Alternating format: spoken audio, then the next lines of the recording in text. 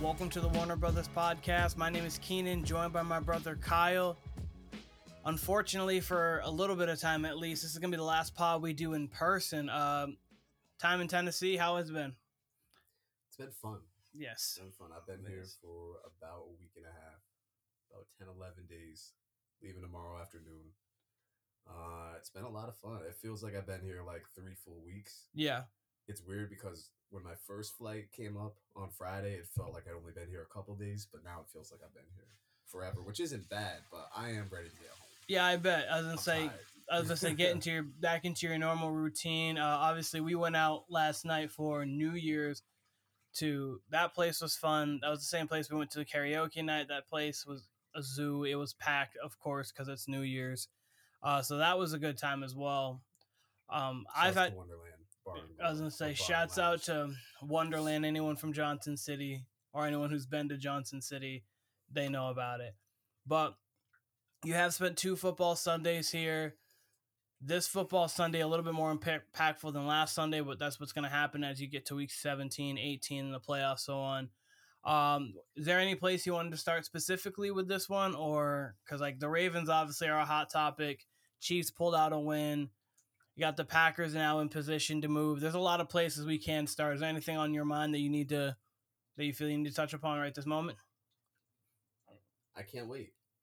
I cannot wait. We get a full divisional slate for week 18. Yeah. Usual. Yep. You had told me last night what Ravens Steelers is the first Saturday. Ravens Steelers and then Colts Texans, and then Sunday night is Dolphins and Bills. So, the games everyone will have all their eyes on, 2 out of the 3 have true implications. Like there's implications for the Steelers in that Ravens one. Yeah. Still kind of trying to wrap my head around that one. I feel like if the Ravens don't really need that, they could have just thrown that on 1 PM. I feel like there's maybe other games. I haven't seen the whole schedule yet. No, there are definitely some other games that I felt could have gotten consideration. If the Ravens would have lost per se, this game would have made so much sense because it still would have been fighting for a seeding position. The Ravens would have needed to play, but now the Ravens have the 1 seed locked up, so it's kind of a little odd. But again, it's Steelers Ravens, so like something chaotic will probably happen, like it always does.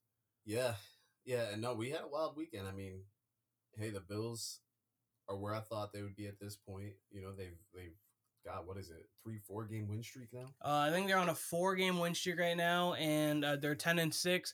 The weird thing with the Bills is they can either be the 2 seed or they could be out of the playoffs, which is crazy. Like, I mean, they have other options, but if they lose to the Dolphins and then the Steelers win and I believe it's the Colts. If the Steelers and Colts both win, they would be out of the playoffs. So they'll know going into Sunday night if it's a do or die game for them or if it's a game that they can afford to lose, but obviously would want to win for the division regardless. So it's going to be interesting to see how that seeding plays out throughout the day. Yeah, that's going to be a mini playoff game regardless. Both teams are going to want to win that, especially after the Dolphins game against the Ravens this week. I understand. Now looking at the schedule, I kind of understand why they added that game. Like the only other, because like Minnesota's now out, so it's Minnesota, Detroit, Cleveland, Cincinnati. Cleveland's pretty much locked into the 5s, and Cincinnati's out.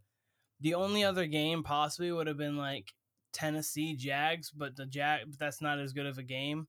So I don't really, or like Seattle, Arizona, just because Seattle needs to fight in. But there's not any other spots where 2 teams can fight for it. It's really just 1 team fighting for it. So it's actually not a bad game that they chose. So I thought there was going to be a better one, but there actually wasn't. I think we should start with Lions-Cowboys, though. I mean, that was really the topic of the weekend. The refs screwed it up. Twice. It was actually a tripping on Aiden Hutchinson, but they called it on the Cowboys, which was unfortunately, that would have given the Cowboys the first down, so it wouldn't even got to happen to that Detroit play. But that didn't happen. That was a missed call that happens.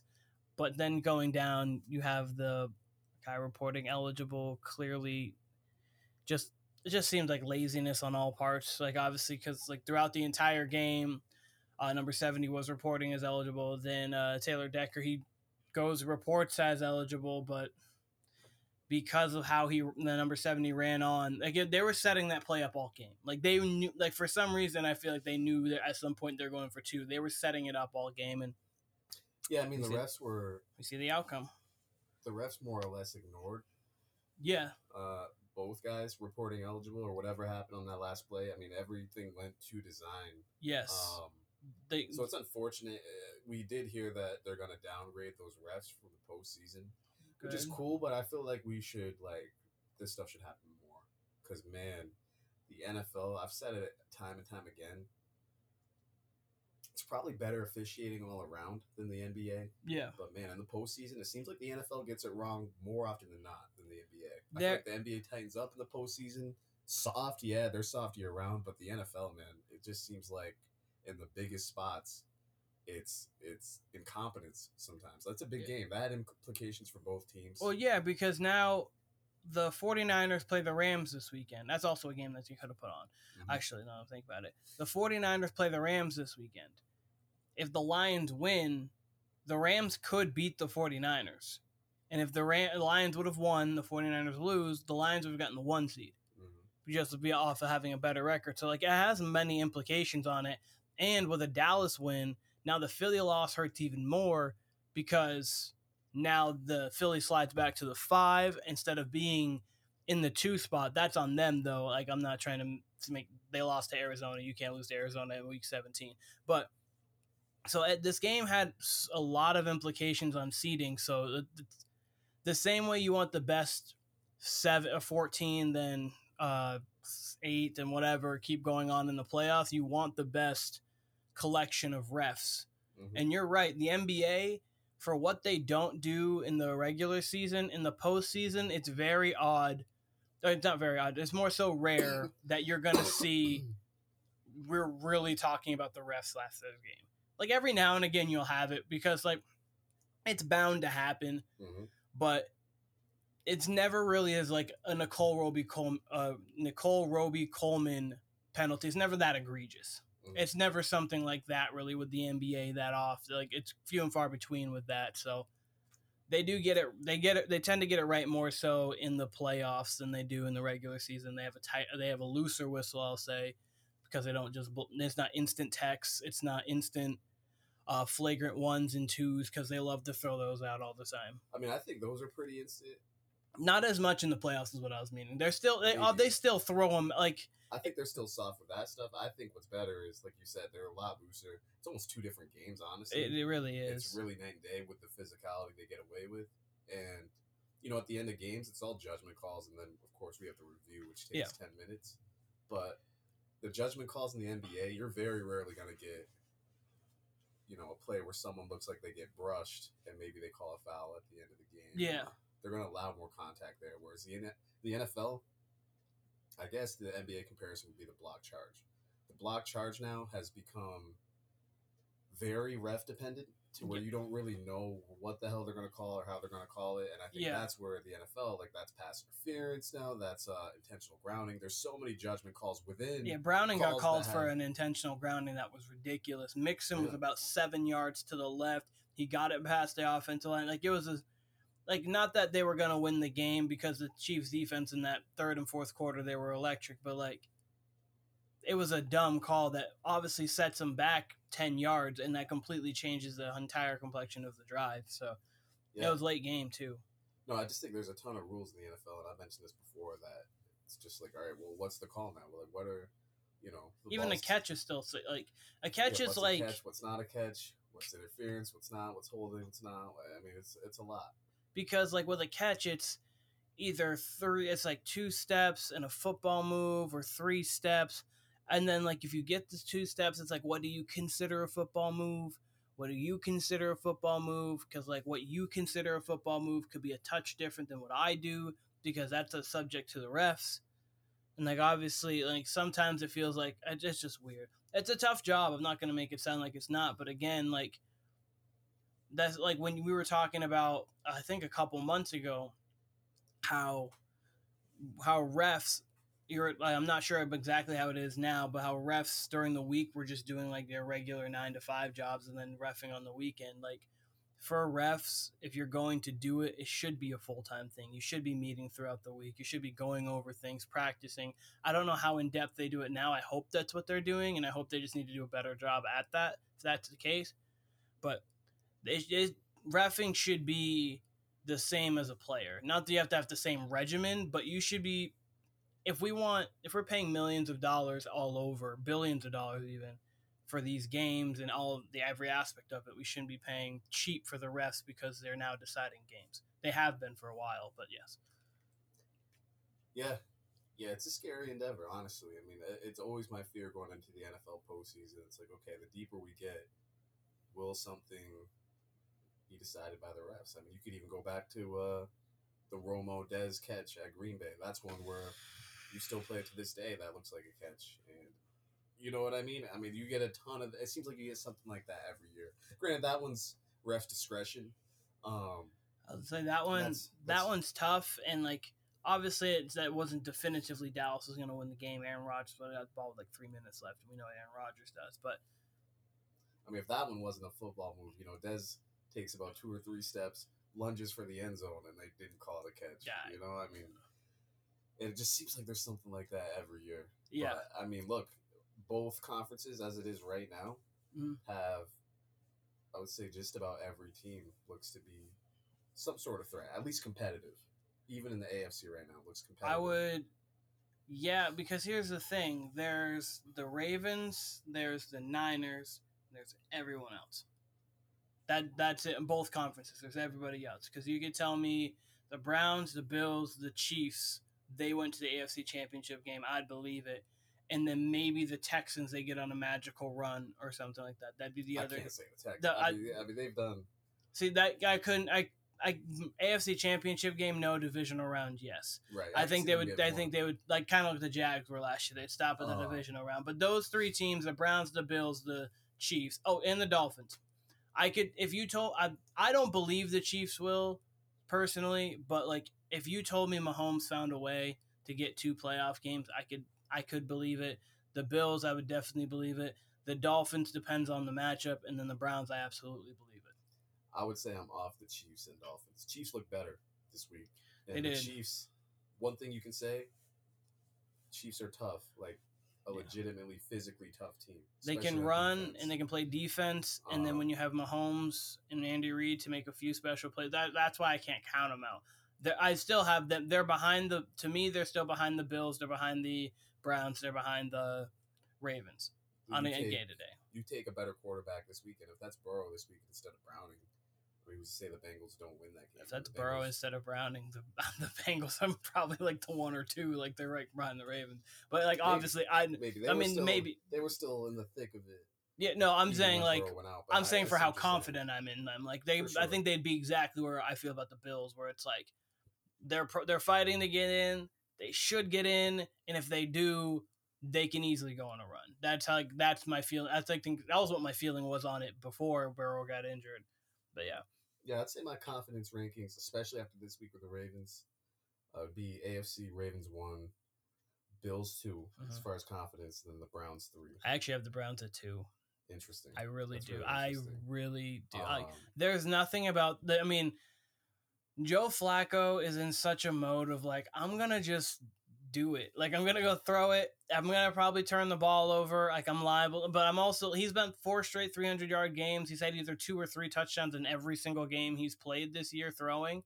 It's like he's actually been doing very well at quarterback. He's Amari Cooper, as Amari Cooper said, it's poetry in motion with him in the pocket. And clearly, I mean, last game Amari played was 11 for 265. He's got a great relationship with Amari. Njoku's been playing some of the best football he ever has. Elijah Moore has a decent connection with as well. Jerome Ford out of the backfield's become even more of a receiving threat. They've got Kareem Hunt. So offensively, you've made up for the loss of Nick Chubb as well as you can with Jerome Ford and Kareem Hunt. Obviously, Nick Chubb is still your best offensive player. They can run for sure. And then defensively, they can get after you. And if you get late in game, there's not a better player, arguably, in the league that you're going to say, I need a sack, Myles, get him. Like, I need a play, Myles Garrett, go get him. Like, you're not going to find anyone better in the league, people that's comparable, but not better. So that's why they're a little bit. I have them a little bit over the Bills for me, just because I trust their defense a little bit more. But the Bills' defense has definitely shown up and they're showing out over the last few weeks, especially with the injuries they've had.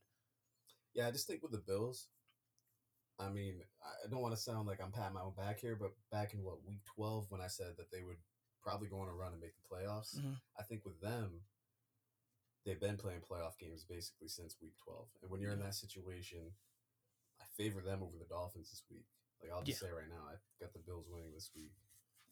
And when you go into the playoffs, basically playing 6 straight playoff games, you're playing with no fear at that point. You're like, whatever, we've been doing this for 6 weeks. That's why I think, especially if they win this week, they're the most dangerous team going in. Granted, the Ravens are coming off of 2 of the best wins you'll ever have back to back. It looks like Lamar cemented MVP. Yeah, I've got some. When we talk Lamar fully, one thing I do want to say though is I'm playing Lamar for a half in week 18. I can't, because all I can think about is 3 years ago he wins his unanimous MVP. They sit out. He's out for 3 weeks. You have a Titans team coming off a win against the Patriots. They head into Baltimore and they beat him because the Ravens are rusty in the first half, can't get it going in the second. I'm playing him for I'm playing him at least getting like a preseason like 3-4 series, because if he's not playing from the 31st to then like the 21st, like that's almost a month of just not playing football, like competitive football at all. And then what you're gonna have is a team, maybe the Bills, say the Bills lose or even win. Maybe you have the Bills coming in there red hot. And we've seen it so many times, like even in baseball, where team will coast to the World Series. They'll wait to 11 days. I mean, the Red Sox won the World Series against the Cardinals that way. So you see that so often. That rest can kind of be a benefit, but also be a curse. Yeah, I think it'll help the Ravens. They got quite a bit of injuries. So it'll definitely help the 49ers. They have sure. With McCaffrey being dinged up here, they'll definitely help them. For sure. But yeah, no, I agree with you. I think they should play at least a half, especially with it being the Steelers. I can't imagine they'll just sit everybody. So yeah, I would imagine they'll play at least a half. Especially with the Saturday game. I don't know. And even honestly, if they played Hundley the whole game, I think it'd still be a competitive game. Oh, it's gonna be competitive regardless. I just think for Lamar's, literally just for Lamar's sake, like I would sit people like Odell, who are like they don't. He doesn't need to play in that game. Like you want Odell for the playoffs to make big catches. He doesn't need to prove himself or anything like that. But I just, with the rhythm Lamar's played with the last 2 games, I just don't want him to lose any of that rhythm, because he's been playing obviously best quarterback in the league over the last few weeks. So Steelers are very interesting to me because, we thought it was what's his name, Matt Canada. Yeah. And turns out all they needed was Mason Rudolph, who's been on their roster for a few years. Mason. The Steelers make no sense at QB. They make no sense. Period. They just make no sense. They don't make any sense.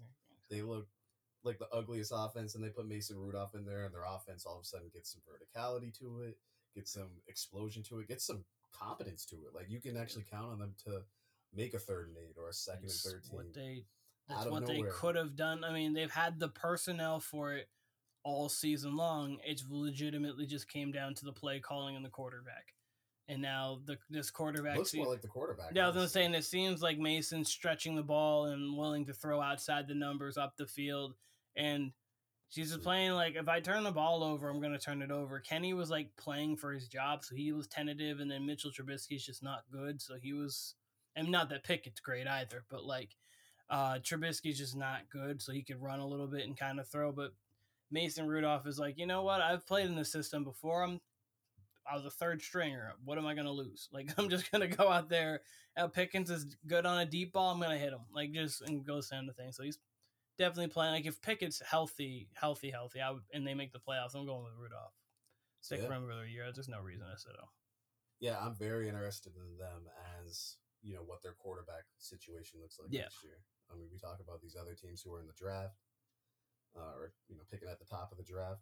Steelers are going to be a team I'm looking for with who's their quarterback next year. Do they get a vet? Do they get in on the Russell Wilson sweepstakes? I would get on. I would definitely. I thought Matthew Stafford was going to be out there possibly, but now with how the Rams are doing, I think they'll probably try to run it back with him again. That'd be the smart thing to do. But I was going to say someone like that, Russell Wilson, Matt Stafford, that veteran quarterback, because their defense is ready. Their offensive pieces are ready. They don't need someone to gel with right now. You could even sit Pickett for another year. It'd be weird for his development, but even so, we see how sitting long for the Packers has worked. They look like Packers feel like Packers quarterback reminds you of the Steelers coaching staff. It's like, okay, we're just going to get one guy who's going to be super good for a long period of time and then transition him into the next guy. Because we don't know if Love's going to be like a superstar like Favre and Rodgers, but right now he's looking the part of being at least a franchise guy. There's not too many young quarterbacks that you're like, yeah, I'd definitely take him over Jordan Love right now. He's playing great. Sure. And, like I said in the AFC, as far as, the Ravens have definitely taken that next step. Yep. I can still see them getting beat, right? And it would be because they do it to themselves. That's what I would do. And I guess it's because, we still haven't seen them in at least an AFC Championship game in this Lamar era. And he's still pretty young in his career, so that's no fault of his own. He missed the last 2 postseasons. But, overall, the AFC still seems top to bottom decent. Still seems competitive in this playoff race, whereas before it seemed wide open. Now it seems like, to me, again, the Ravens and the Bills have asserted themselves. If you believe in the Dolphins, cool. They definitely got the talent. Like you said, the Browns, they should be in there. Whereas the NFC, all season I felt Niners, Eagles, Cowboys, maybe the Lions. And now after the Niners, I honestly have no clue. I have no clue about the Cowboys. I have no clue about the Lions. The Lions are the team I have the most clue about, and it's because I don't think that they're a championship team. Because the thing about it was the 49ers are clear-cut the favorites by far. Mm-hmm. The Eagles I have no confidence in. They can't play defense, and their offense doesn't seem to be clicking at all right now. They've had the problems of not being really able to play defense all season. The offense has been, but they were winning games, and we felt that it was just going to okay, they're building up. They're trying to figure things out. A bunch of new coaches, new players, people gone, but they just haven't rolled. They haven't been rolling this year. It's fine. It happens. If they don't win it all, they don't win it all. I don't have confidence in them to go on a 4 playoff game streak to win a Super Bowl right now. I have no faith in that. They would honestly be behind the Lions for me and the Cowboys for me. I think the Cowboys and Lions are second and third. And I think if they were to play 10 times, you would see a couple Lions blowouts, a couple Cowboys blowouts, and then you would see a lot of the games that we saw on Saturday. The Cowboys have the highest ceiling to beat the 49ers. The Cowboys A game can match a 49ers to the best of the ability of someone's A game. But then I trust the Lions to at least be more competent offensively. And not even offensively. I just I guess for the Cowboys, I'm baking in the Cowboys in the playoffs. Because regular season wise, they've won 12 games over the last 3 years. So you can't really say anything about them regular season wise. Playoff wise, you don't know with the Lions, but I like their makeup. And then with the Cowboys, you've just seen so much heartbreak and just so much cowboy that I almost have more faith in the Lions than the Cowboys. But I think the Cowboys they have a higher ceiling than the Lions. It's weird. That's weird, but you're right. With you. The Cowboys have the highest ceiling. Maybe your pick to beat the Niners, and it would, like you say, A game. I say it would take their A+ game. Oh, I'd take an A++ game. I just meant it'd be. It has to be a 100 game for them. With me, first of all, I think both teams showed me something Saturday as far as that was a defensive battle, and the Lions kind of more than held their own. They should have won the game. Yeah, Hutchinson's a problem. When Hutchinson's that, that's when the Lions can actually be dangerous because he was changing the game himself. And it was a dome game. Yeah. That being said, look, if the Lions still had to go to Philly, however the standings shake out, Jared Goff in cold weather, it just hasn't been great. And when it comes down to it, the 3 teams, just the Cowboys, Lions, and the Eagles after the Niners.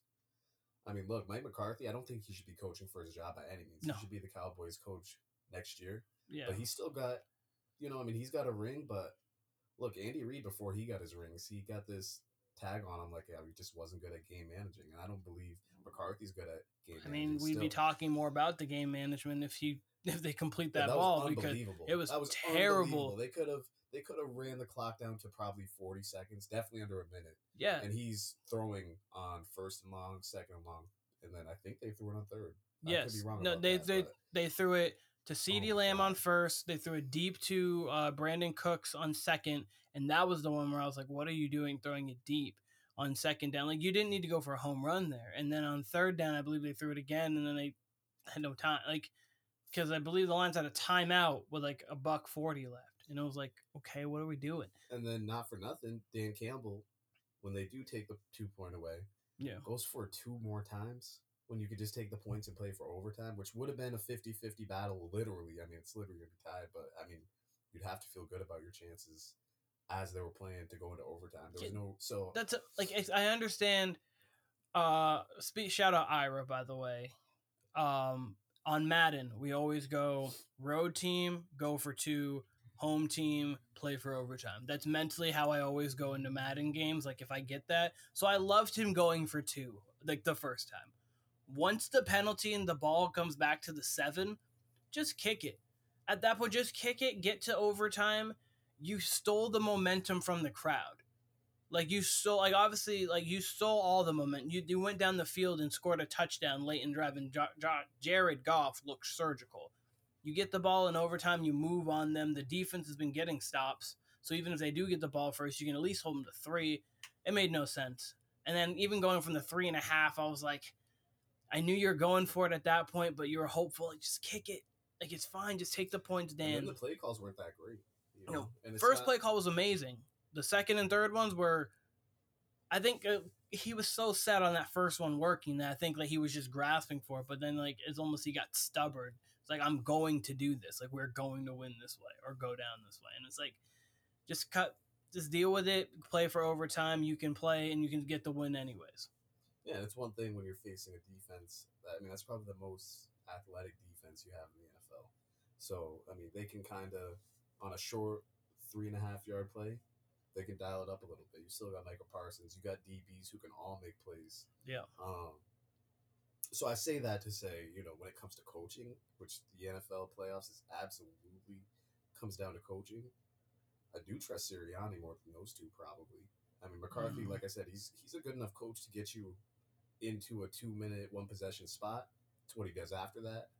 Might come out well, might come out not the greatest, but thinking about it, all the NFC coaches, honestly, other than McVay, which is why the Rams are even alive to me a little bit, have like some sort of flaw to them. To some degree. So I would at least say like Shanahan's just like he can't be trailing in the 4th. Like his record trailing in the 4th is terrible, which is insane. Which is insane because like they've won so many games. Stats. And like McCarthy's time management, Sirianni's time management, and then Dan Campbell, we just don't know. He's like again, he's at the point where I think he's just a little bit too aggressive at times. He's got hubris. And I would say I actually like Sirianni's game management most of the time. Like I think him and Shanahan do a good job of coaching situational football management. So, I mean, when it comes down to it, I trust Sirianni. It's just that they are absolutely at their lowest point in the season right now. And this Giants team, they're going to want to play spoiler in Week 18. They just played each other last week. That's going to be a closer game probably, especially with Tyrod. And it's unfortunate because with the Eagles, it really comes down to the defense. Their offense is playing good enough. It's not playing great. It's not playing nearly what it was like last year. No. They still got the players. They still got the pieces. But, man, they really need it this week because they're certainly going to be playing on Wild Card Weekend, obviously. So, I mean, you need something good coming off that divisional game. You need to treat that like a playoff game going into Wild Card Weekend. Yeah.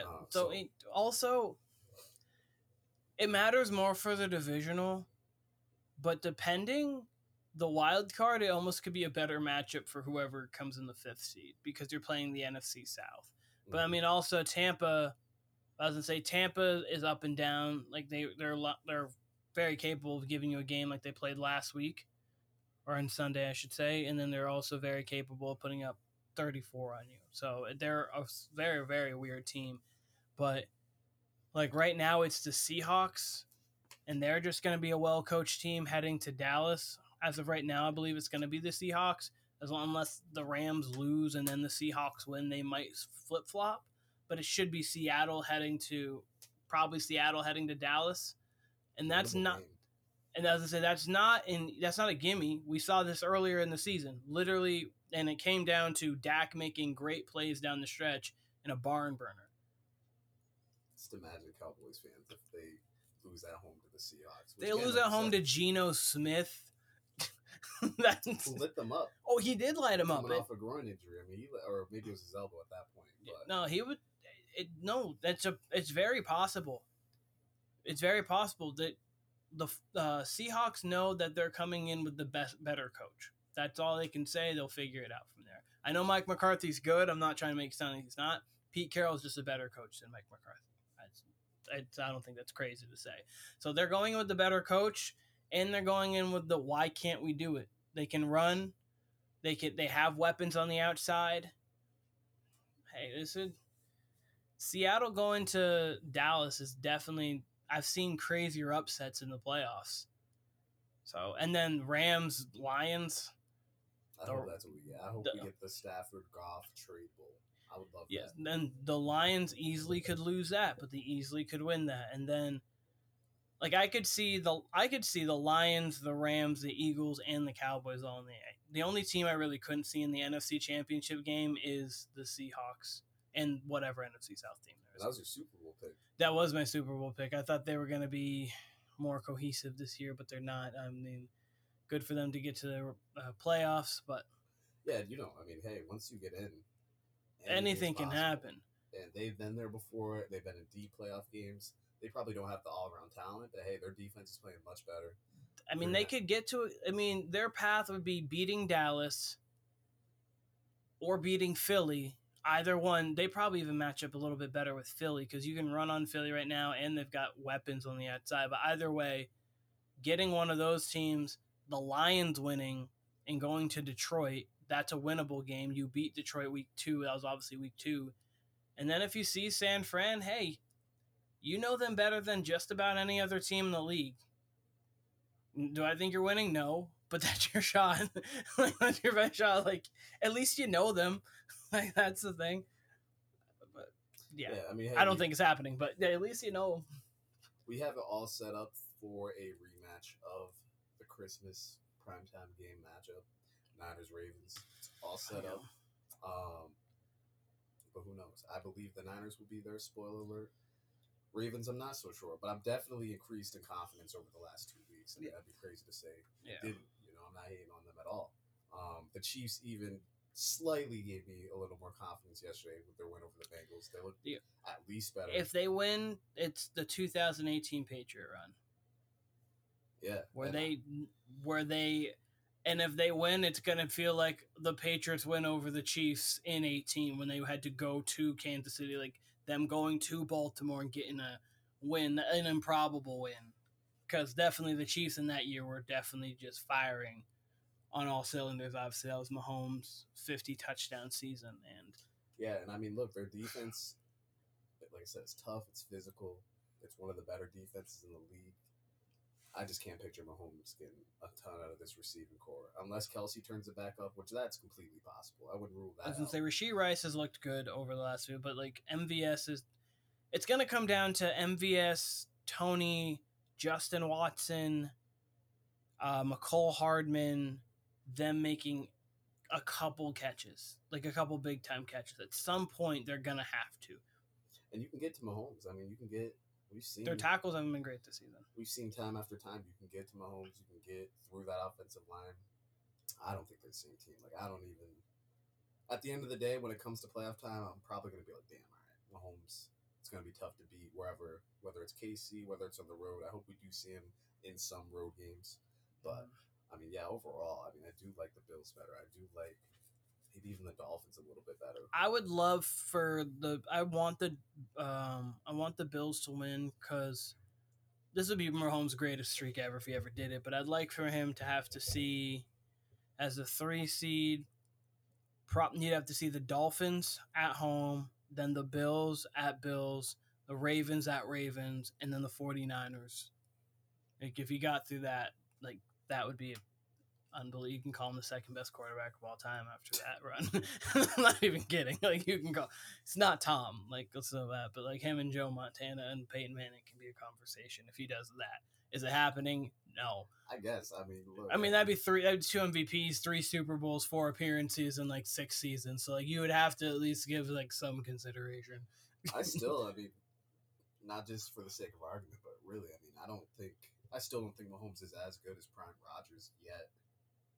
I'm fine with that. Like I think Prime Rodgers gets more out of this receiving core than what Mahomes has done right now. I think Prime Rodgers is a hated on. Like Rodgers was Mahomes. He just didn't do. He was just a more efficient Mahomes. I think he's more accurate. Yeah, he's a more accurate, more efficient Mahomes. Like his TD to interception ratio, like I think he had better pocket presence than Mahomes as far as just. Mahomes just has a little bit more of the spectacular, and that's like the running around and then like the weirder side angles. But like when it comes to throwing, Mahomes is more Favre than it's more he's. I would say he's like a mixture of the two a little bit because he has a little bit more control than Favre. That's like Allen has the got more Favre in him, but like, he has a lot of Favre in him with a little bit more of Rodgers control. But he's not Rodgers like control wise. I mean, Rodgers went like almost a decade without throwing 10 picks in a season. Yeah, exactly. I'm not saying Mahomes isn't great. I just think he's still going to improve. You think Aaron Rodgers is still very young in his career? Yeah, you're just like me, and you're like, okay, even though they're really good, like Mahomes can get better at just taking the underneath. He can get better at doing things like LeBron was really good in 2010, but he still had levels he could get to. Like he still could have, and that's when we get 2016, we get 2018 LeBron, where you're like, oh my goodness, like the confidence and the understanding of the game matches the talent that you already have, and then you get a guy who's even scarier, which is scary to think because Mahomes is already this good. You're like, okay, he has other levels to get to, okay. But. Yeah, and they, I mean, it's going to be interesting because, hey, it truly is 3 seasons. Yep. Preseason, regular season, postseason. It's a different pace. It's a different speed. It's a different intensity. Who's going to know that better than the Chiefs? Mm-hmm. Ravens been there too. Harbaugh's been there. Bills obviously have played in big games. But hey, it's not going to be easy for anybody in the AFC. It's wide open, really, for everybody except for the Niners. And who knows? I mean, we've seen better teams than the Niners get upset. You never really know. Mm-hmm. But I expect the Niners to be there. They had a good bounce back game. Yeah. But yeah, man, between the Lions, Cowboys, Niners, and the rest of that NFC, I really don't know. I don't know. It would sound crazy to say the Eagles would resurge, but I'm holding it out. I think the Eagles have a better resurgence chance than the Chiefs, and that's really insane to say, given that the Chiefs. I don't. If you said one team was in the conference championship or in the Super Bowl, I would tell you it's the Chiefs over the Eagles right now. Because fair to say, because I can see why. I mean, the Eagles are at the toughest point. The Eagles don't do anything great right now. At least the Chiefs play defense great and they run the ball really well. And then you have Mahomes. But again, on a late game drive, you're scared and you're very scared. But because of the receiving core, I don't think it's a lock. Like a few years, like even last year and a couple years ago, especially when they had Tyreek Hill, Kelsey, if you're like, oh man, Mahomes has got a minute left. Please leave us some time. 13 seconds. Yeah, even 13 seconds. But like if Mahomes has like a minute 20 left, you're like, can you score in like 30, please? So we have 40 in a timeout. Like, can you not waste the time more so? Now it's like, oh, he has to go 80 yards. It's like, he could. I don't know though. Like it's actually a question mark. The thing with the Eagles, I'll say it again. Offensively, they still have a world of talent, and defense, they even still have talent. They haven't been playing well. Patricia, for some reasons, their DC, which is never good. But if they can get anything out of their pass rush, it's gonna come down to Hassan Riddick in the pass rush, Jalen Carter. Yeah, and they got the talent, they got the horses. So if they can just get something out of it for a few defensive possessions a game, because that defense isn't doing anything. That secondary and that linebacking core is offensive, damn near, right? Yeah. So if they can get anything, that offense is capable of chewing up clock, is capable of at least getting 7. It's not like they're getting held to field goals constantly here. They're still going to be able to move the ball in, red zone to red zone. But, it's the defense. But, hey, they still got the coaching. They still got Hurts. They got a lot of the pieces from last year. Mm-hmm. So they should be okay. They should be, but they're playing at their absolute worst over the last month and a half. Yeah. I want to talk about Lamar real quick. I know we mentioned him a little bit. I want to talk about Lamar more so because I want to read off of these stats to you.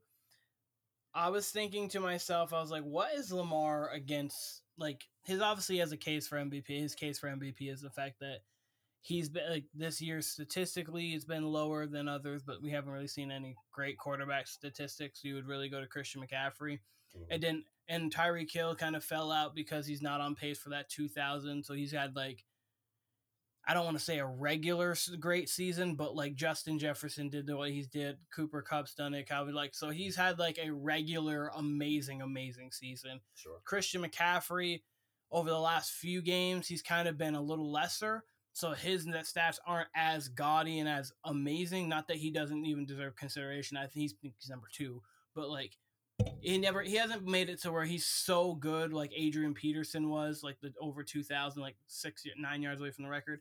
Where you're like, okay, we have to give it to him. Lamar's stats against playoff teams. He's 7-2 this year. The losses are coming to Indianapolis by 3 and the Browns by 2. And those are 2 games that they gave away. They have a plus 17.7 differential. He's got a 110.6 rating, averaging 3 yards a game and about 2.5 touchdowns a game, completing 69% of his passes. That is crazy. He's been every bit of reliable this year. Yes. All you can ask for from your starting quarterback, let alone a franchise quarterback. I say it again. He's improved leaps and bounds as far as a pocket passer. Mm-hmm. He's still dangerous with his feet. It's funny because each year when you do your NBA predictions or your NFL predictions, even just for the regular season, sometimes you're taking into account last year. Sometimes you are taking into account the leaps you can make. And it's even harder to do that before the postseason. You take what you've seen all season. But Lamar really does have another level or 2 he could go to as a player that we've never seen. I mean, I'll say it again. We got robbed the last 2 seasons of seeing what Lamar could do in the postseason due to injury, unfortunately. Yep. So, hey, you can't tell me he's not hungry. I mean, shit, John Harbaugh just saw Jim Harbaugh win tonight versus Alabama. You don't think he wants to add another notch, at least get to the AFC Championship game? Of course, yeah. This year, so, and you're going to have that at home, right? So, look, I mean, it's all on a platter for them. We've been saying that all year. You mentioned those stats, Keenan. I remember hearing one, and I'm sure it's remained the same. This was a few weeks back I heard it, but they've had the lead at some point in like every single game. They've held the lead in the fourth quarter in every single game. There has not been one game. Like, the 3 games they've lost is because they gave them up. Mm-hmm. They gave the game up to the Steelers. They gave the game up to the Browns. They gave the game up to the Colts. They have not, like, really been beaten this year. Like, the 49ers obviously got beat by the Ravens and by the Bengals. The Dolphins have been beat. Like, every team has been beat. The Ravens have lost, clearly, and that's to faults of their own. Throwing interceptions. Lamar had one late against the Steelers, had one late against the Browns. I think he fumbled late against. So he had mistakes early in the season. He's cleaned all those up. Because my favorite thing to do is do like kind of cross sport comparisons. My favorite thing to do with Lamar is compare him to NBA players. Because I feel like obviously I compared this season kind of like to AI season because of the statistics. I've talked how he reminds me of Giannis. The development I want to talk about, it kind of honestly reminds me of Steph. And the reason why I say that is think of 2016, 2018 Lamar, Steph. 2 unanimous MVPs. Obviously, that was their seasons took people by storm. Obviously, Steph a touch more than like Lamar's, but Lamar's season was phenomenal. It was 36 touchdowns, only 7 picks. Plus, he went over 1,000 yards rushing. He was on another level. But in my opinion, 16 Steph, obviously in the regular season, as great as he was, I think in 2022, last year, was the best we've seen Steph. I don't think you get a game for 43 points, 10 rebounds, 4 assists in Boston, game 4 in the finals in 2016 at that point. I don't think his body was strong enough for it. I think that his mind wasn't there with his physical attributes. And I think with Lamar right now, his pocket presence his awareness, the way he throws the ball is much better than it was in that MVP year, even though obviously those are statistically they're each of their best seasons. So I think that, and we'll see this postseason with Lamar, because obviously he could play one terrible game, and we're going to be talking about like, man, he is 1-4 in the playoffs right now. Can't seem to get it done.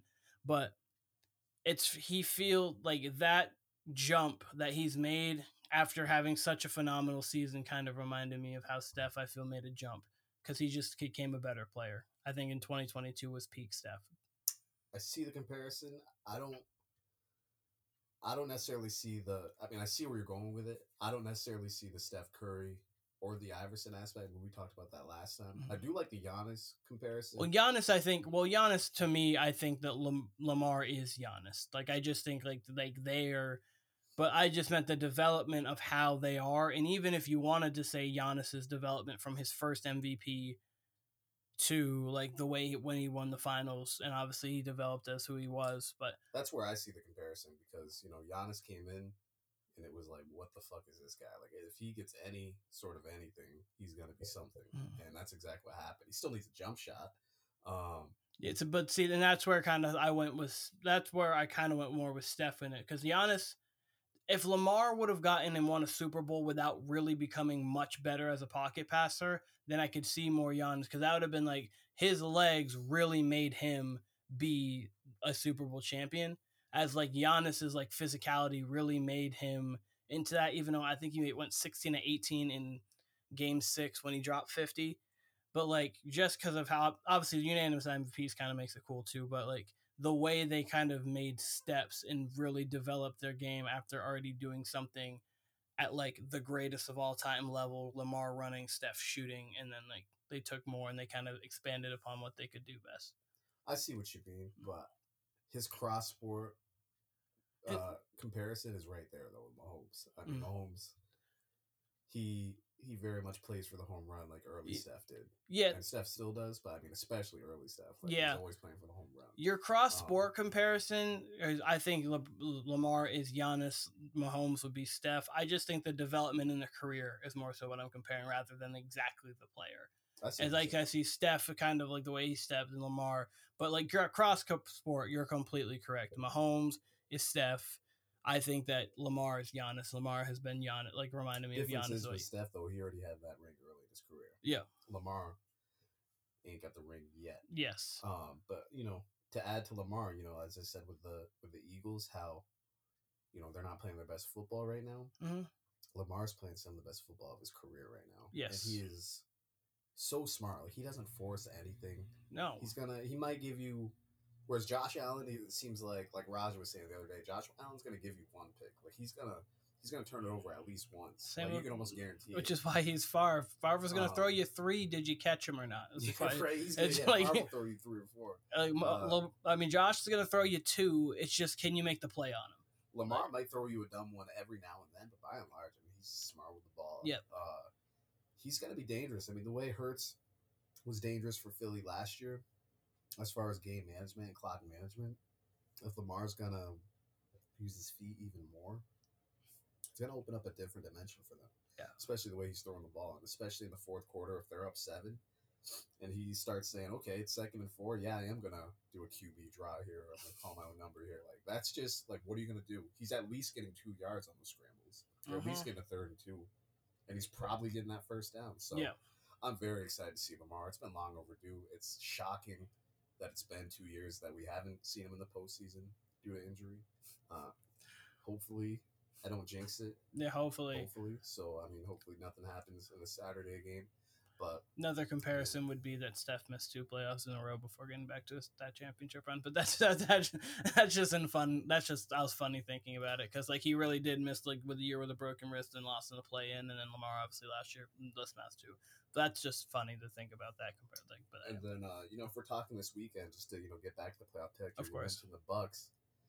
I'd said literally I picked against the Bucks this week, and but my only reason was because that's just the way the NFC South's been. You had there was no statistical or like analytical breakdown. It was just like, yeah, I'm going with the Saints. You had the Saints by like double digits, and you're like, yeah, it's just because it's the NFC South. And they were up they were shutting out the Bucks most of that game. The Bucks actually made a run of it, and I Yeah. still, I mean, look, the Bucks got the Panthers this week. If they lost, this would be reminiscent to what was it? Was it with Wentz on the Colts when they had the Jags in the Urban Meyer year, right? And they lost it. All they had to do was win, and they lost to the worst team in the league. So Yep.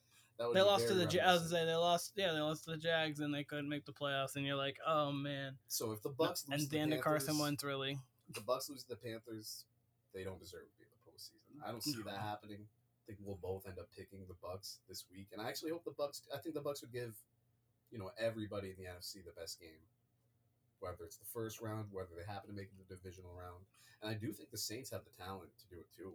But Dennis Allen isn't the greatest coach. He's just No. whatever. I trust Baker Mayfield more than I trust Derek Carr.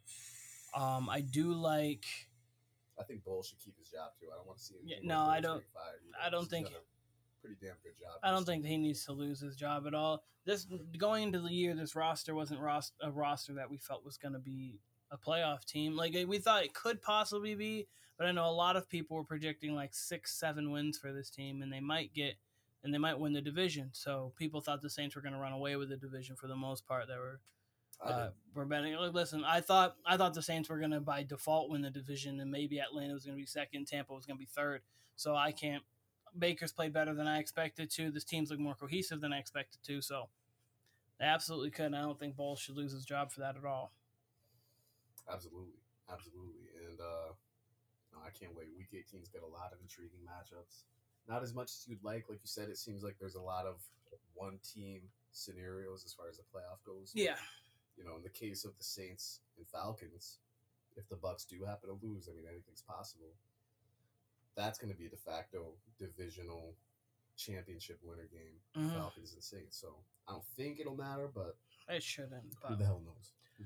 All right, so Kyle, it's 2024. It's 2024. It is 2024. As we do every year. What were some of your biggest moments? Do you have some sports moments that you want that like the first ones that come to your head for 2023? The first moments that come to my head, I only had 5. Yep. And I didn't really dig too deep into it just because, I don't know, we've been pretty busy down here, I guess. I don't know. But the ones that came to mind, we had a good Super Bowl this year. Yep. So it ended poorly, I think, with that call. Or it ended anticlimactically, I should say, with a short field goal. But by and large, it was a great Super Bowl. It was entertaining. It was high scoring. I had the in-season tournament. I thought that was a breath of fresh air. Yes. And you know what? I'll even throw in, just because we just see him do scary stuff every night, and he's still 19. His team's not playing well. But I'll throw Wemby coming to the NBA. Yes. That's been refreshing. Yes. And then I have 2 interconnected UFC moments. I think my most insane reaction, I said this at the time when it happened, was when Adesanya knocked out Alex Pereira in Miami. That was such an insane moment. That was the knockout of the year in the UFC as far as moments go. I mentioned a couple podcasts ago, featherweight Josh Emmett knocked a dude out into a seizure. That was probably the most brutal knockout. So that would probably win knockout of the year most places if it wasn't for that Adesanya knockout. Yeah. And then, so Adesanya wins that title at middleweight. He eventually loses to Sean Strickland, which that was crazy. But Alex Pereira, actually, he moves up to light heavyweight. Yep. And he just recently won the light heavyweight championship, which is crazy because he came to the UFC 2021 maybe, and he already became a division champ. That's crazy. In two different divisions, right? So that's crazy. Throwing that up there, he won that in pretty explosive fashion. He's a knockout artist. That was up there. I believe I had one more that pertained to the NBA. You want me to go on a couple? Okay, go on. LeBron scoring record. Yep, I was gonna say that was the first one I was gonna touch upon. LeBron that was a scoring. genuinely cool moment. Yeah, no, that was a very, very cool moment. Because and the good thing was it was rolling all game. It wasn't one of those games where like he scored like 6 and had to score in the second. Like he was rolling and got it like in the third quarter. So that was a really cool moment. That was one.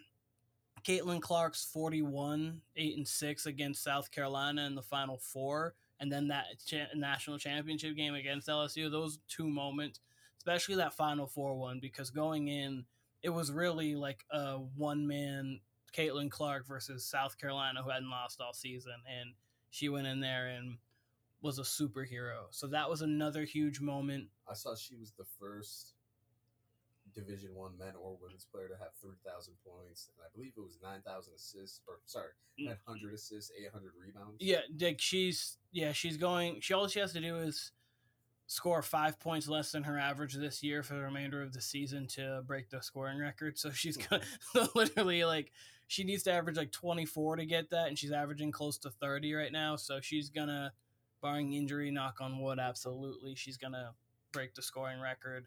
She has like 40-point triple doubles. Like those are just things that she drops randomly. Like a lot of her stats that I've been seeing lately have been like LeBron comparisons cross sport, because that's like the only, or cross I shouldn't say sport, but cross league. There we go. That's the word I was looking for. Cross genders. Cross genders or cross leagues. So like, because with her you can't really compare her to any WNBA player.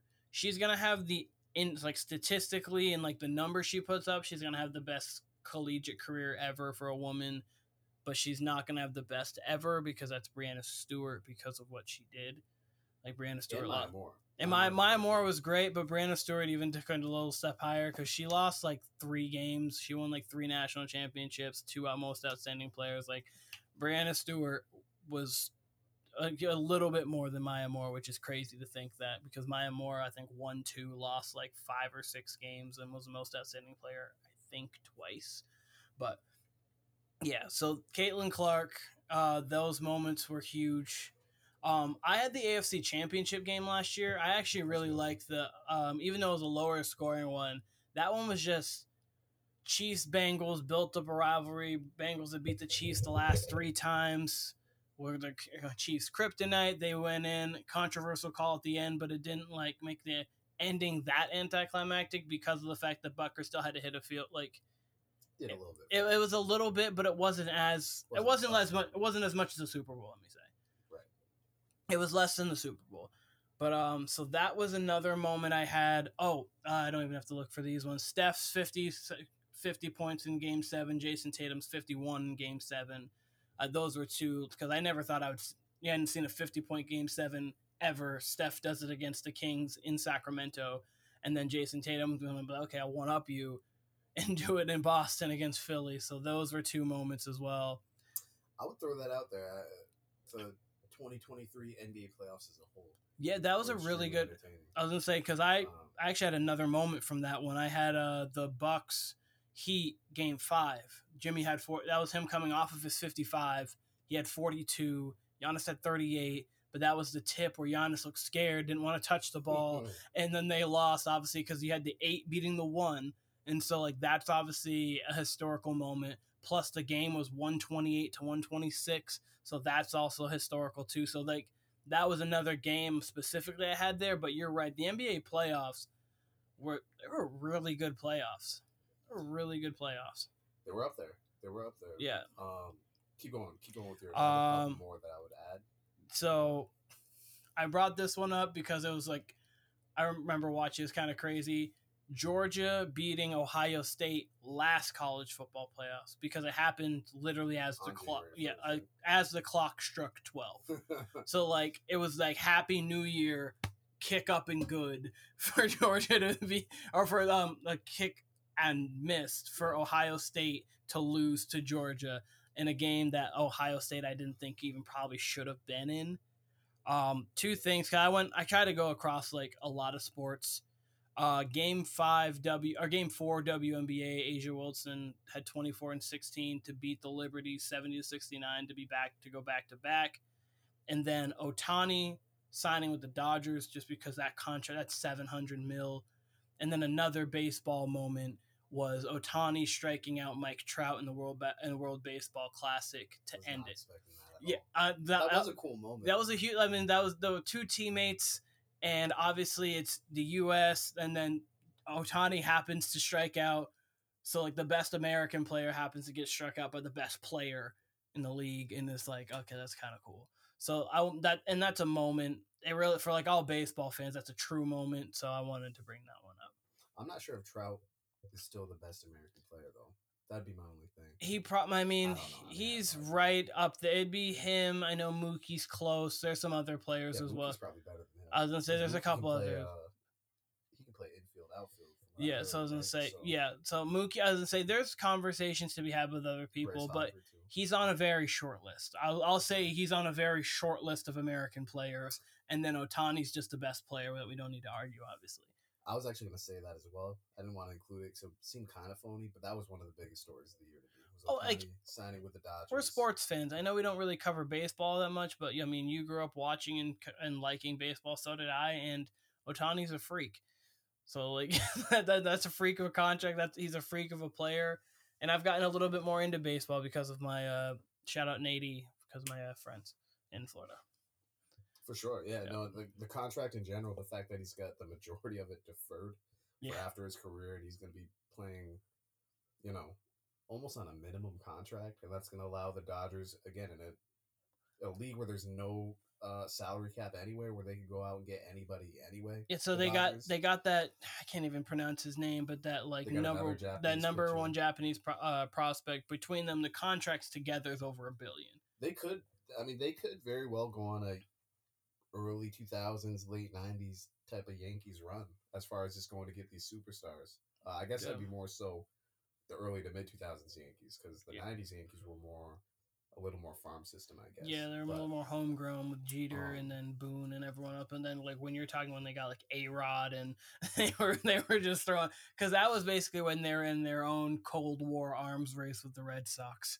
Because we raced them, we got Daisuke, and after year one, we're like, yes, Daisuke. We stole one from the Yankees, and then it was like, oh man, Daisuke was like, all right. After that, wasn't great. Had a couple obviously moments, but like nothing great.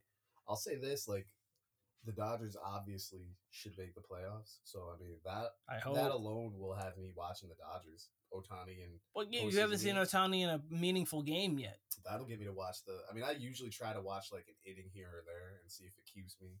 Sometimes it does, sometimes it doesn't. But yeah, Ohtani in the postseason, I'll be watching some October baseball, barring that he's not injured. Of course. So yeah, I mean that was a big story to me, and I do wonder if that's going to send a trickle down effect with sports with these deferred contracts. I don't necessarily see it. I think Ohtani's cut from a different cloth, but that's something sports fans have always hypothetically said, like, hey, why don't more players take a pay cut if they're getting all these endorsements? And it's baseball, so where like it's the safest of all sports, but also it obviously has the most dangerous like aspect of it, because obviously getting hit in the head with a baseball is like probably the most dangerous act in all of sports.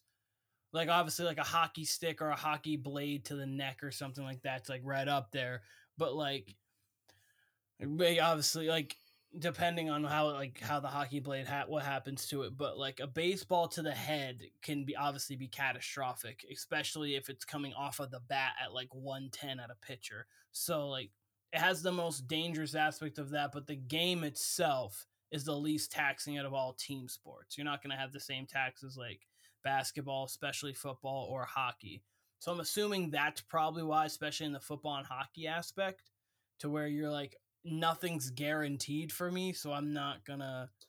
And I know what you're saying though. Like you could defer it to make it like it's guaranteed in like these years, but at the same time, people kind of like what they have now.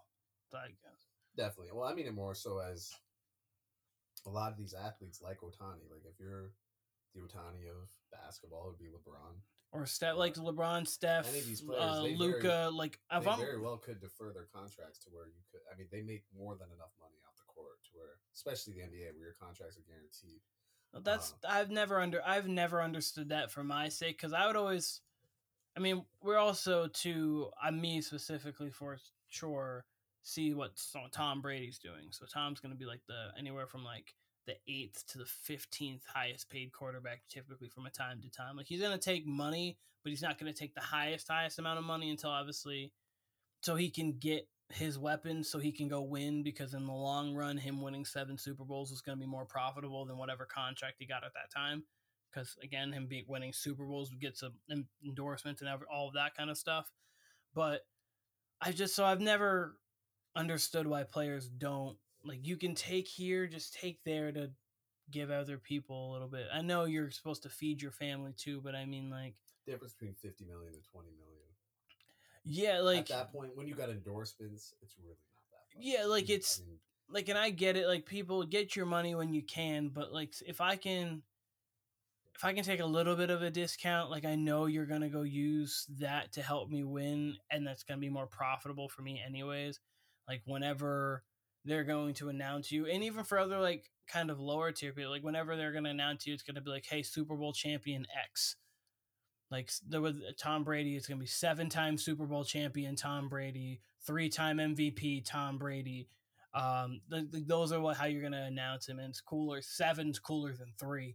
Like, obviously, 3 is amazing. Don't get me wrong, 3 is elite company, but 7 makes you a 101. I think I brought this up on the podcast. Maybe I didn't, but I remember someone brought it up on Instagram, or maybe it was Gilbert Arenas. But it came up. It was like, would you rather make $500 million in your career, or would you rather make something like $50 million but have 7 rings, like basically a Robert Horry type career? And there was a lot of people in the comments who were like, 500 million, I could feed, generations of my family. And I made the point, and a few other people made the point, like 50 million is also more than enough to feed your family, especially invest it, do smart things. Like, you play to win the game at the end of the day. I'm not a professional athlete, but I would hope. But you have most players would want to do that. It doesn't seem like most players are playing to win. It seems like there's a certain few, but I don't. Of course, by and large, especially in the NBA. Of course, I mean, we think about it. We're not. I mean, this is obviously it's the contract happened for a different reason, but we'd never have gotten the Kevin Durant Warriors without Steph Curry being on a lower deal. And like, and I was gonna say that was different. I was gonna say that, as I said, like that's a different reason. That was because his ankles are bad, so when he signed his contract, he didn't get as lucrative of a deal. Other factors, not just the Steph contract, like that was right after the whole media boom contract and everything. Yeah, no, like everything played together well, but more so what I'm saying is like that everything happening that way, but your super in the end, superstars having less money in that aspect, you see they're able to win more. You see a lot in the NFL right now where Mahomes or like Burrow got to the Super Bowl with it, like Jalen Hurts did. These quarterbacks getting to the Super Bowl and having their best teams on their rookie deals. Mm-hmm. And that's because you can give money elsewhere to everybody else. It's a very big advantage when you have, all right, I already have a top 5 quarterback and I've got 3 years of him cheap. You can go, okay, I'm going to spend money here. I'm going to spend money here. I'm going to trade this, trade that, because you can try to go win quickly and win as much. So if you're a superstar, wouldn't you want to keep that? I don't. That's just me. I mean, I guess if I was in the position, maybe it would be a little bit different. I don't want to just say it as if that, but I don't know. I just feel like you could take a little less. I would take. I'm personally at like my job. If I had to take less to make my job much easier and to get benefits in the end of it, I would do it. I can't agree there, just because your everyday job's a little different. Well, yeah, I mean, not my specific job, like but if I'm getting paid very well, and I have the opportunity to get paid a little bit less, and I get many more incentives further down the line that will benefit me more for the rest of my life, I would do that. I guess. Well, it depends how you look at it. Unfortunately, again, especially in the NBA, it seems like many players do not care about winning. And we've heard even players who have recently retired, not even on some hater shit, just be like, yeah, a lot of players really do not care about winning. I've even heard Austin Rivers allude to the fact, someone who's still kind of in the league. He hasn't been picked up yet, and maybe his career is over, maybe not, but he's played in the league very recently. Yep. And he's someone, I think he's early 30s too, and he's like, man, like the level of players that are in the league right now are kind of immature, and they don't really seem to be about getting better or about, getting a legacy, Which is why someone like Anthony Edwards to me is like nice. It's refreshing. It's really refreshing because he's like, his comment was like, I don't really want to be an all-star. Like he basically didn't want to be great if he didn't deserve to be great. Like it doesn't matter to him at this moment. Like he wants to be great before he gets like rewarded as being as such. And it's like, man, that's nice to hear that he actually like strives to be great. Because for a lot of people, it's like, okay, you strive to do well enough to get that big money contract, and then after that, just do something you like. Just do something you like a little bit, and then you can kind of roll on from there. But yeah.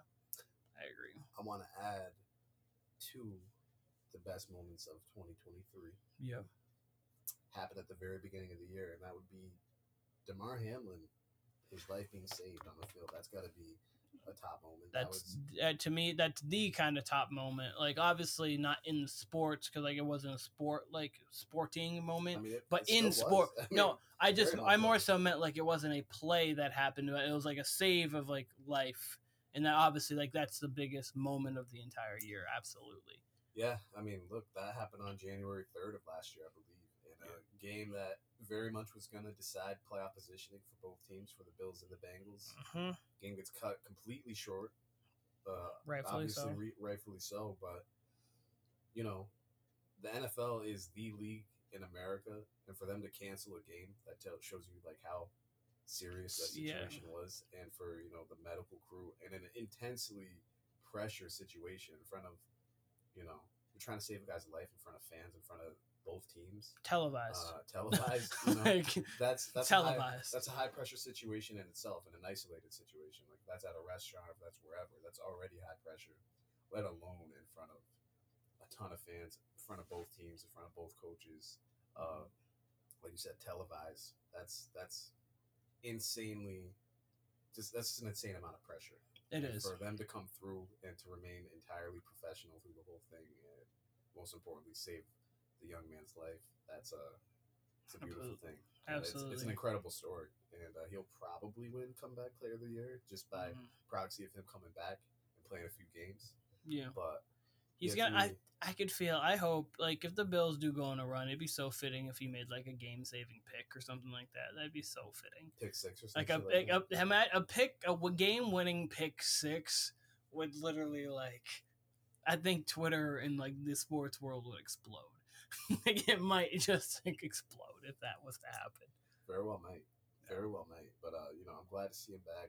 Yeah, it's an amazing story. I do hate anytime anybody, especially if it happens to be a Bills game, anytime someone's like about to get carted off, like could be for an Achilles or for an ankle, they'll like pan the camera to him. Yeah, no, that's like that. But yeah, no. I get it. But like anytime anything like serious happens, you'll see Damar Hamlin's face, and you're like, okay, like that wasn't involved. Like, we're glad you're healthy. That also wasn't involving you. It's like that one for me and kind of for you. Anytime you said anything about being black in history class and you're the one black kid, everyone would just turn to you always, and you're like, okay, like I'm African American, guys, I get it, but like very specific. Yeah, we did go to all white schools growing up, so yeah, it was definitely just anytime you heard like anything like Martin Luther King, like it was really bad for black.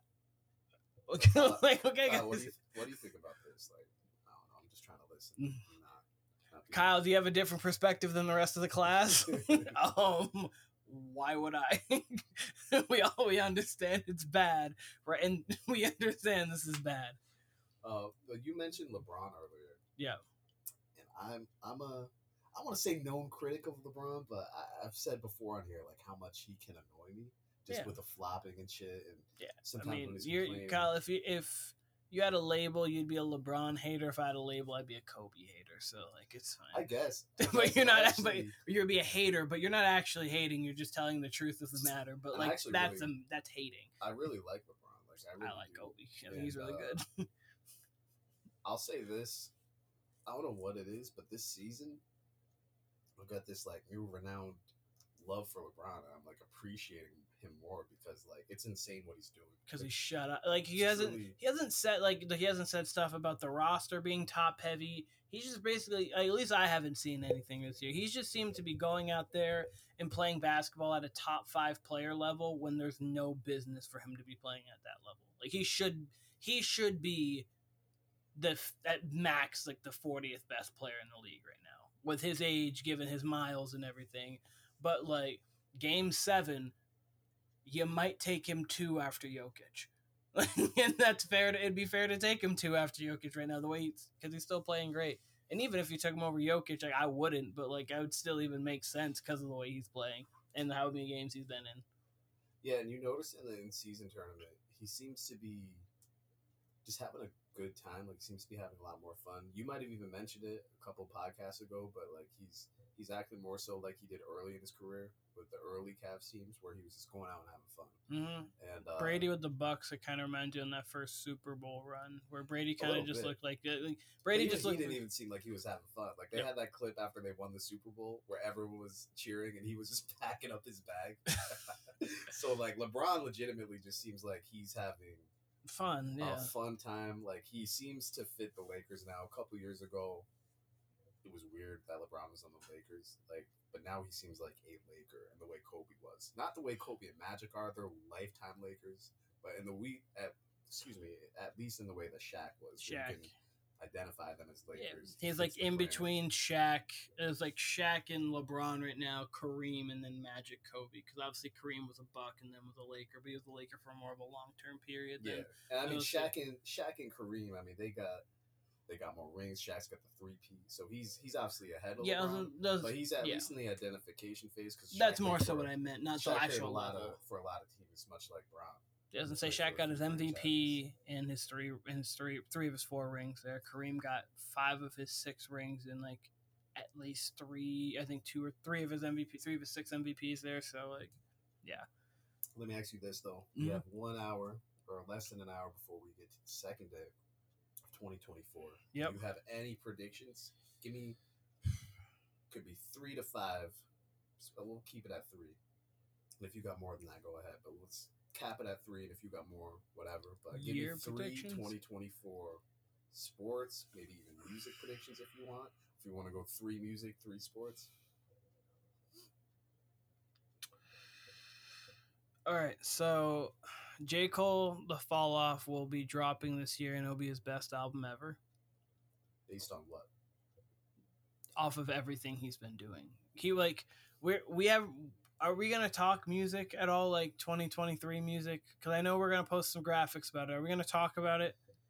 I'm not as prepared as I was. Well, no, I'm just saying, like, because J. Cole, some tidbits, but yeah, J. Cole has been, is to me, is the 2023 artist MVP, and he didn't put out an album. To me, like, in hip hop, the things that you've talked about the most were 3 of his verses.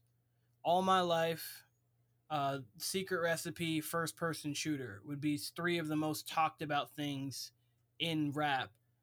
He had the feature with Gucci Mane, There I Go. That was great. Like, he's had so many features this year. Like, was All My Life talked about like that? Early on it was, yeah. At least from what I saw, it was really talked about. And obviously that song was huge.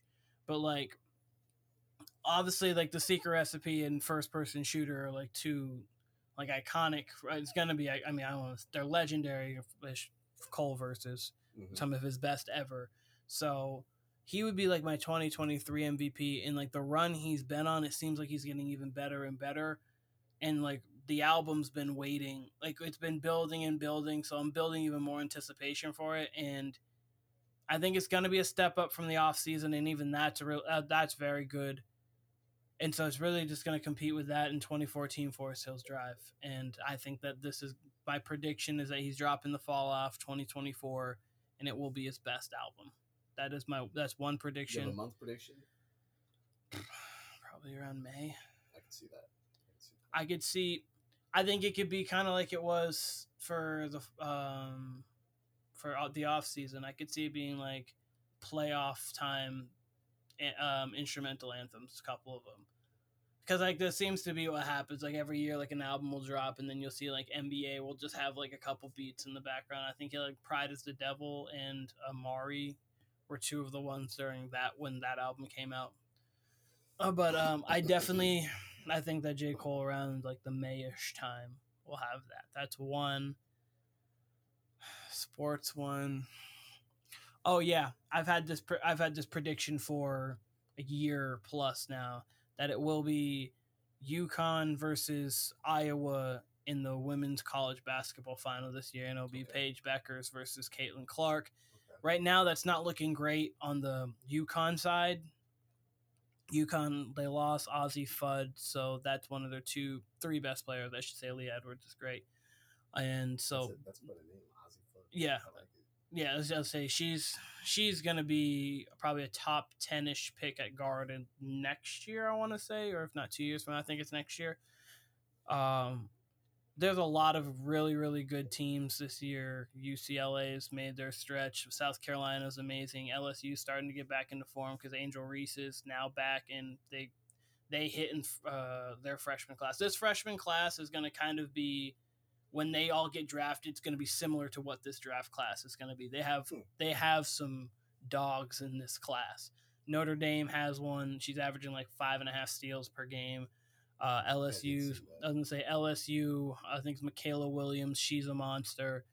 South Carolina, I can't think of the guard's name right now, but she has Kyrie handle like for a woman to like. She's got legitimate moves, but my prediction: Paige Beckers versus Caitlin Clark, because I used to say that that's going to be what Bird and Magic essentially was to the WNBA in the sense of bringing it like how they met, obviously in the college basketball championship, and then they brought like the WNBA up more. I think Caitlin Clark's has already helped do that anyways, and then that's just gonna take it to another level too. So that's one sports one that I have. If you have any off the top of your head right now, go, because I'm still Still thinking? Oh, yeah, because like 3 of them was for the entire year, kind of threw me on the spot. So I'm kind of just trying to think about them, but not just say like random things like, yeah, Giannis is gonna score 100 points or something like that. I'm trying to actually make them realistic, real thoughts. I have 2 for sports. Okay. I don't really have anything for music right now off the top of my head. Mm-hmm. It's not a prediction for music, but we kind of mentioned it the other day. Yeah. I would like to see Kendrick drop something just to. I don't want it to be another 5 years. I don't want him to have a Lauryn Hill type career. I do want to see if he's still hungry about this shit. Yep. I get he has a different process than someone like Cole. Obviously, Drake puts out music every 3-4 months. But I would like to see, if you want to take a year off, fine. Like, he's been very quiet unless it's a, Baby Keem record. But from his start to 2017, he took a fine amount of time, like 2.5 years. Like it was like we're waiting, but like Section 80 to Good Kid, Mad City, and then Good Kid, Mad City to Pimp a Butterfly. That was like 2.5 years. But then you had the BET cipher, you had Control in between that, you had other features in between that, and then afterwards he waited like 2 years. But then you had Damn. And then he just fell, and then he went on his Frank Ocean hiatus. And I was like, well, what are we doing? Like, the 2 years, you don't have to be Drake, but like, if you were even doing half of what Cole was doing, I'd be happy. Like, Cole's hopping on everything and killing it. If you just hopped on like five songs in the year of 2024 and maybe gave us like 2 singles. And, Frank's another one who we haven't heard from in a while that hopefully we hear from in 2024. I mean, he's been, anytime he does anything, it's a rumor that he's dropping music, and then he never does. So who knows? Excuse me, I'm burping over here. But this one's probably more specific to me. But Fab's been dropping freestyles the last 3 Fridays. Yeah. And they all sound very soul tape-ish. He has he does this, death only comes in threes. So he won't drop like a 4th installment of a series. But man, if all 3 of them didn't sound like they should be on a soul tape record, I wouldn't be a Fab fan, because those sound like definitely like they're going to be on a soul tape 4. Yeah. It would be weird if it was, but so I hope Fab drops very soon. It seems like he is. It's been a few years. I mean, I'm sure our younger demographic could give a fuck less about Fab. But for me, yeah, I'm definitely waiting on a Fab project. So, and he sounds like he's rapping. He sounds like he's hungry. He's always been consistent. So, would very much love a Fab mixtape, Fab record to come out in 2024. Sports, though. I think Belichick's back. As we're really getting a Washington, Michigan college playoff. Sorry, Washington's up right now in the third quarter on Texas. Sorry. What's the score? They're up 28-21. I hope it's Texas and Michigan. I really do. Shout out to Michigan though. If Harbaugh wins it, that's gonna be big for him. Sorry. All 3 of mine have to do with football. Okay. One's related to that, actually. So sorry. I think Belichick comes back. Yep. And maybe I shouldn't even say that, because we'll be talking about that within the next few weeks. So Belichick comes back. We should find that out soon, right? Yeah. I think Jim Harbaugh's back in the NFL, maybe with the Chargers. Ooh. Then I think Tom Brady comes back to the NFL in 2024. We've heard him talk about recently how today's game has slipped, and he was talking about it like he'd been out of the league for 5 years, like he didn't just play last year, and how the quality of the league has slipped, this and that. So who does he come back to? That I'm not sure, but I think when you combine his words, when you combine that he signed with Fox, I think maybe 2 years ago at this point. He signed with Fox to be 2024 season. So like Okay. he's supposed to be like this coming season supposed to be his year to be taking like Greg Olson's position. And I'll kind of believe it when I see it with that. I felt that. I think that'd be fun. I feel that way I feel the same way about Brady broadcasting the way I did about Conor McGregor coming back. And it looks like he's coming back International Fight Week against Michael Chandler at middleweight, no less, which that's a story for another day. Yeah. But that's at least announced. And I'll still believe it when I see it, but that's at least officially announced, or it seems to be. Brady broadcasting, just everything about it. Again, when you combine Flacco coming back, you can't tell me that Brady's not watching Joe Flacco, who looked not great the last 2-3 years we saw him play. You can't tell me Brady's like, okay, I can't do that. Then he, I believe it was in his notes app. I don't know. I saw something real quick about it. I didn't take the time to read it, but he said how one of his, and I could be getting this wrong because I literally like glanced at it and then took a mental note of it, of this one part I'm about to mention, but he mentioned one of the great moments of his year, maybe, or whatever, was how they threw him a surprise retirement party, and it was relevant because he wasn't planning on retiring at all, and how that kind of influenced his retirement. So why would you just throw that out there? What reason? If you're really happily retired, and I don't believe he's happily retired at all. I don't think.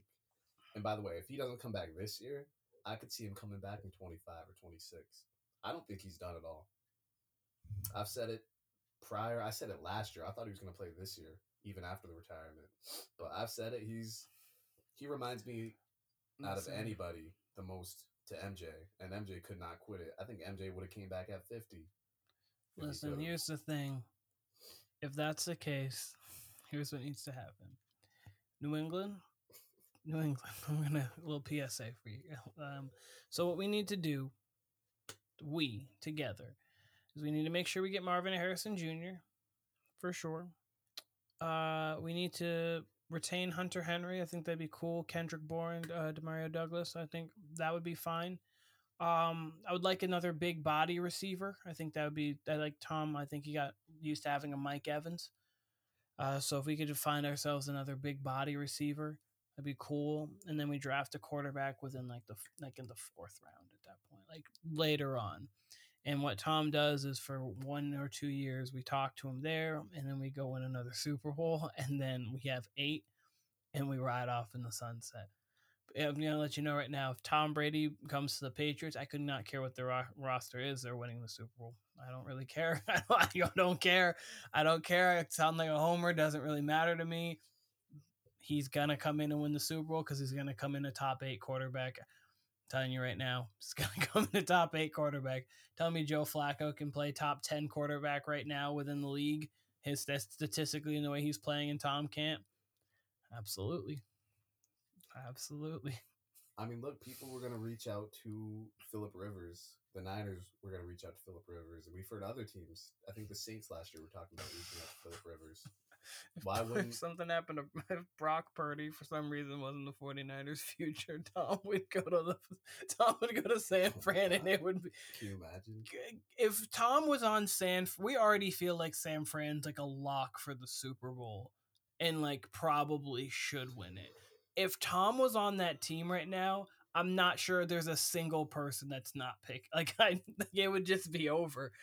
It would. I mean, and Brock Purdy's playing amazing football. It's just the fact that like we've seen Brock Purdy in situations to where things got a little tough, and he hasn't always made the plays. And you're like, okay, so Tom's gonna have to just throw some outs to Debo and make the right decision.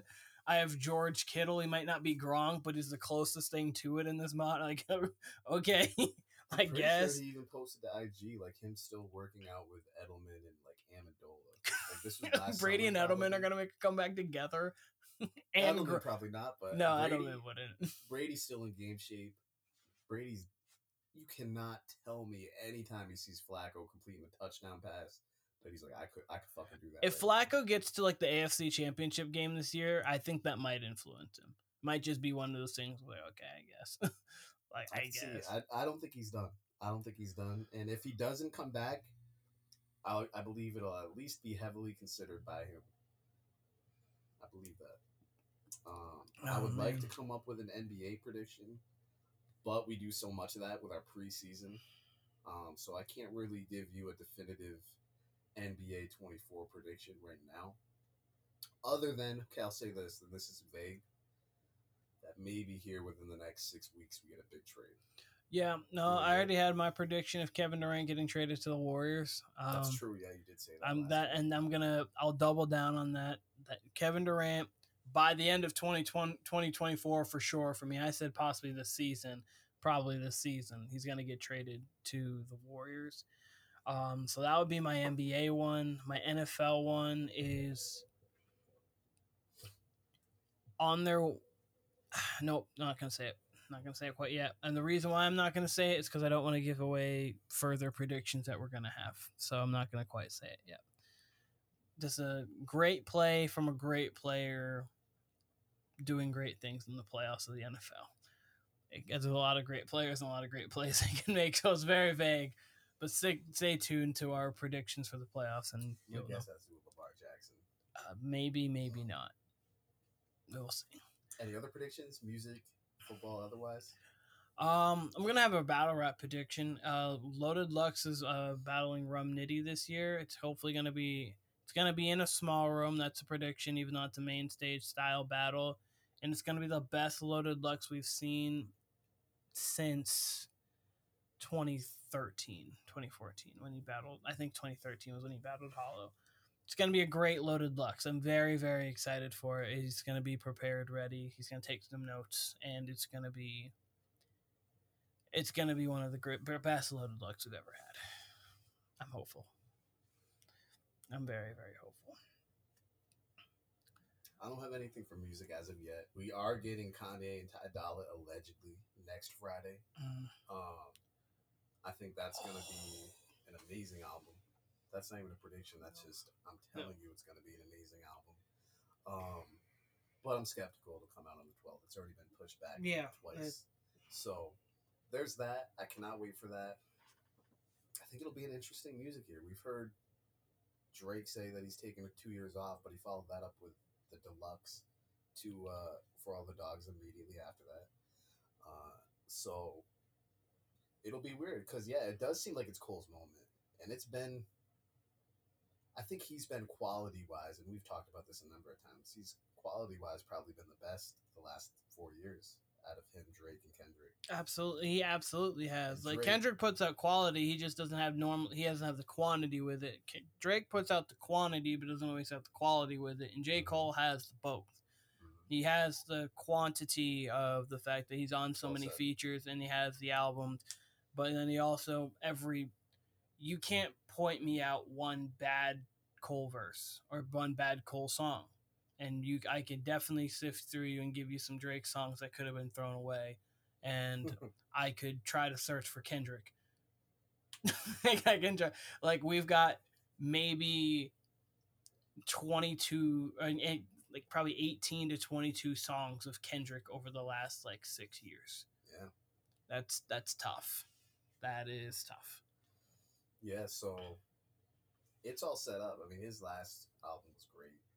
But if Drake's really like completely on the sidelines, maybe barring features, but even if I can't imagine Drake not featuring, but who knows? But it's all set up for Cole to have a monster 24, as he should. But it's about time, and he could also, I feel like he also has like an opportunity to have like maybe like the game's most game-changing verse since like Control. Like, he could have something like that in him right now, because I just feel like he's on that kind of trajectory right now, and like he could do something like that. Also, I would love to see like artists hop into a BET cipher again. Like obviously, like they have cipher, but I would like to see like a Dreamville cipher. Like you have like JID, you have Cole, you have say Reason goes there, even though he's like kind of top dog too. But like you have like a Dreamville go into it. Like they had obviously 2013 is what I'm thinking of too, when Kendrick had his like the TDE cipher. But it'd be cool for them to do those again and not just have a bunch of random people. And then you have your hip hop artists here and there. Not that those people can't rap. It'd be cool to just have your mainstream guys doing it. But I mentioned this to you the other day, and it's just interesting to me. And I mentioned how Fab, like, he's not completely irrelevant. Like, he's definitely like the people who mess with Fab and listen to Fab, or if you're just into New York hip hop, like you're aware of Fabulous, right? Yep. Nicki Minaj, her album dropped 2 weeks ago, maybe. December 8th, so like beginning of December. It's about a month ago. And I feel like it came and went. And it's interesting to me because anytime she does anything, like I'm talking like if she just does an IG live, it's like top trending on Twitter. Like her fans are much like Rihanna's fans, or much like Taylor Swift's fans. Like the Barbs are fucking insane, or Beyonce's fans even. So she's very much relevant on social media. On the album, and she still puts out quality music. Like I haven't heard anything back from her. Like she definitely puts out her dance tracks here and there, but she can still rap. She's still in the Nicki Minaj. Yeah, the album was pretty solid. I liked it. I didn't listen through it. I liked it. I downloaded the songs that had features, like the Cole verse and all that, and I listened here and there, and it sounded quality. But are you getting the same vibe that it kind of just came and went? Yeah, no, you haven't heard really too much of it. Like it's been all right. Nicki dropped an album, Pink Friday too, and you felt it was gonna be even bigger because obviously like it was a sequel album. It was a sequel album to what I consider her best album, but also it was her most hip hop album, and maybe like because but again she had like songs for everything. So like I just figured you would hear more of it. Like I don't even hear it all that much on the radio. I hear some like more of her features, like either Ice Spice or Lil Uzi Vert or whatever. Like I don't really see a lot of her songs. The only one that's really I hear so far is Needle with Drake, and that has more of like a dancey-ish kind of feel to it, kind of like where Drake's sound, like he took a lot of it during 2016 on Views. It kind of has that more bounce to it where it makes sense as to why it'd be a song that people would listen to. She's really interesting to me because, again, she seems super relevant from a social media standpoint. She's undoubtedly maybe the biggest female hip-hop act ever. And you could argue that there's better rappers, like I could say Lil Kim or Foxy are better rappers. Rhapsody's a better rapper. And Rhapsody, especially for today's. Yeah. And I mean, that's a debate too, but yeah, Rhapsody's definitely lyrical. Rhapsody can definitely spit. But when Nicki's on her bullshit, I mean, come on. I mean, no, Nicki's up there. Like, she's absolutely there, but like... But I was thinking like Rhapsody, I'm just thinking about some of her verses that like her on Kendrick's song on To Pimp a Butterfly. I can't think of the name of it right now. And then she has a song on Reason's album, though she has the verse of the entire album. Like Rhapsody can obviously just like rap, but I think her rapping ability, she's a little bit better than Nicki, but like Nicki has that, but she has more presence. Like Cardi B obviously has more presence than Rhapsody, but she doesn't have like the rapping capabilities that Rhapsody does, of course.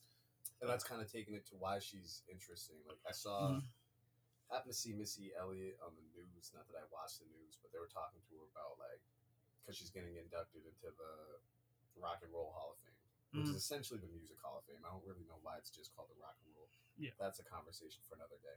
And Missy Elliott as a talent is just super talented. Like, she's very much like Busta Rhymes as far as she's lyrical. She can give you dope music videos. She can dance. She can even sing.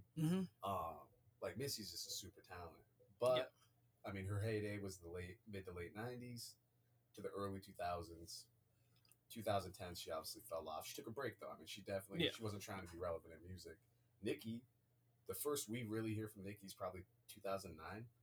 Yeah. And now we're 2024, and she's still very much relevant.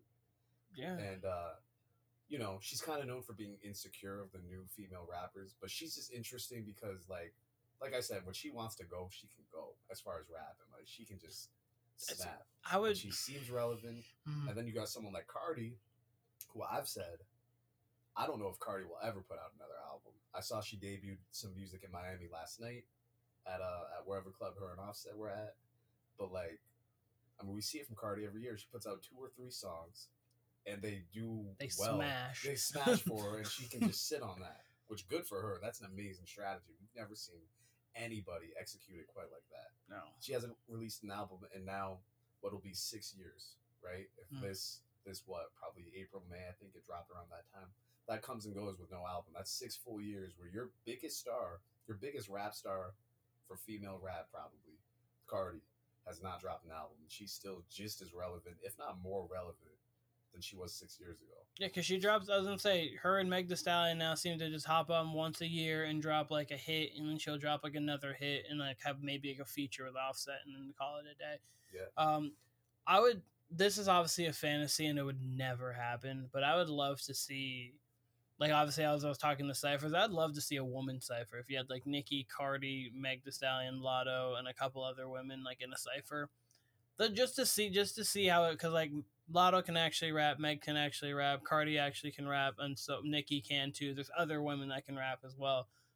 But just having all of those, especially the big faces, I think that would be even just those four. I think that would be a fire cipher, and that would be kind of fun because I think that all of them would try to one up each other, and I think that could be actually kind of interesting.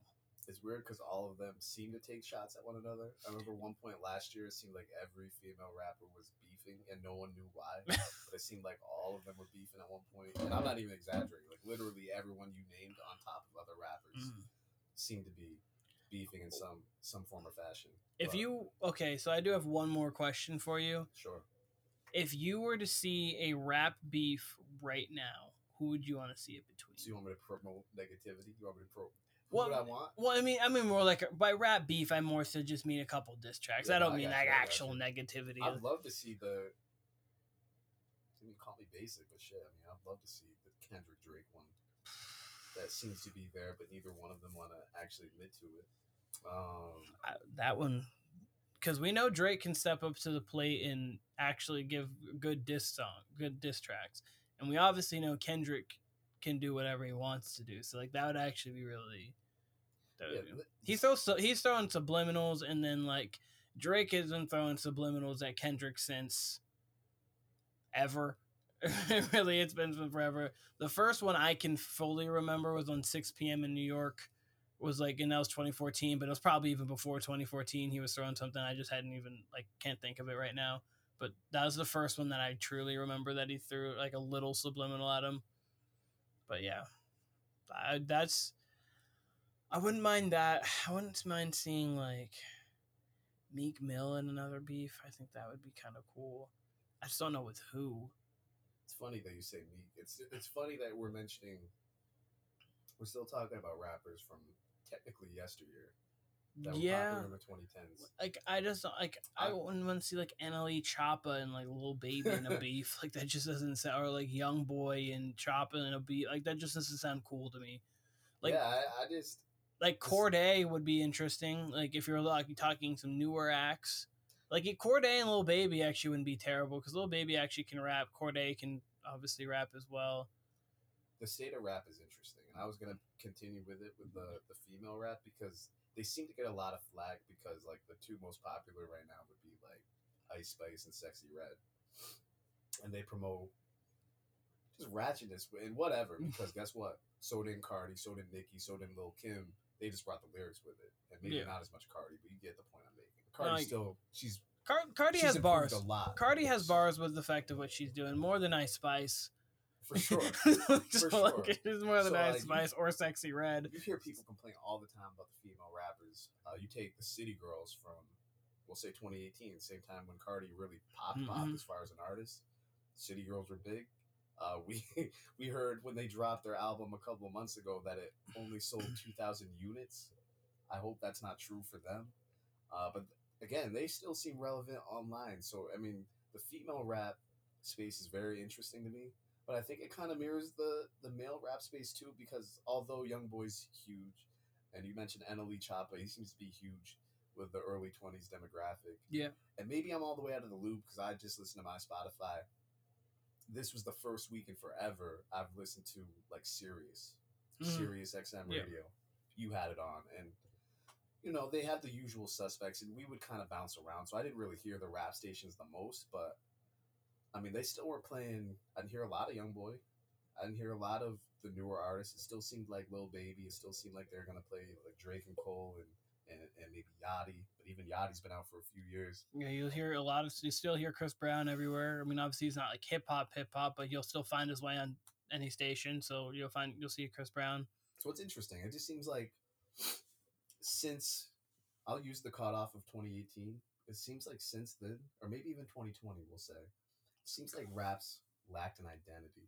It's not that the rap game's whack or anything like that. I'm not saying it. Obviously, it's lacked something, but it truly does lack an identity, and it truly does lack a who's gonna carry it after Drake. You've heard people say Jack Harlow. He seems to be going more pop than ever. I could be wrong about that. He's kind of in his Drake, where Drake's just like in and out of. He really is like a mini Drake in the sense, but like he's not selling like Drake, of course, but like in this sense where he can go on this side here and then bounce to this side here and kind of just do his own thing. He's not like truly hip hop anymore, truly rap, but he's not someone who you could take out of rap. He can still give you a verse and like, oh, okay, that was a good verse from Jack. I completely agree with you because it's like, it'd be like if LeBron, well, obviously LeBron and Steph are like giving the crown, like obviously because they're going to retire here in the next few years, and then there's just no one to take it.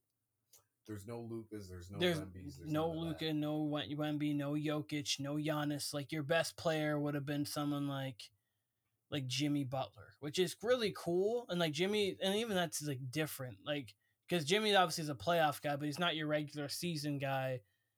Like your best player in the league can't be Desmond Bain, Jaylen Brown, and a couple others. You're like, okay, like they're like those are really good basketball players. Don't get me wrong. Like they're top 30 basketball players, really good. They can do a lot of good things. AKA they make a lot of good music. They can do things, but Desmond Bain's not the face of a league.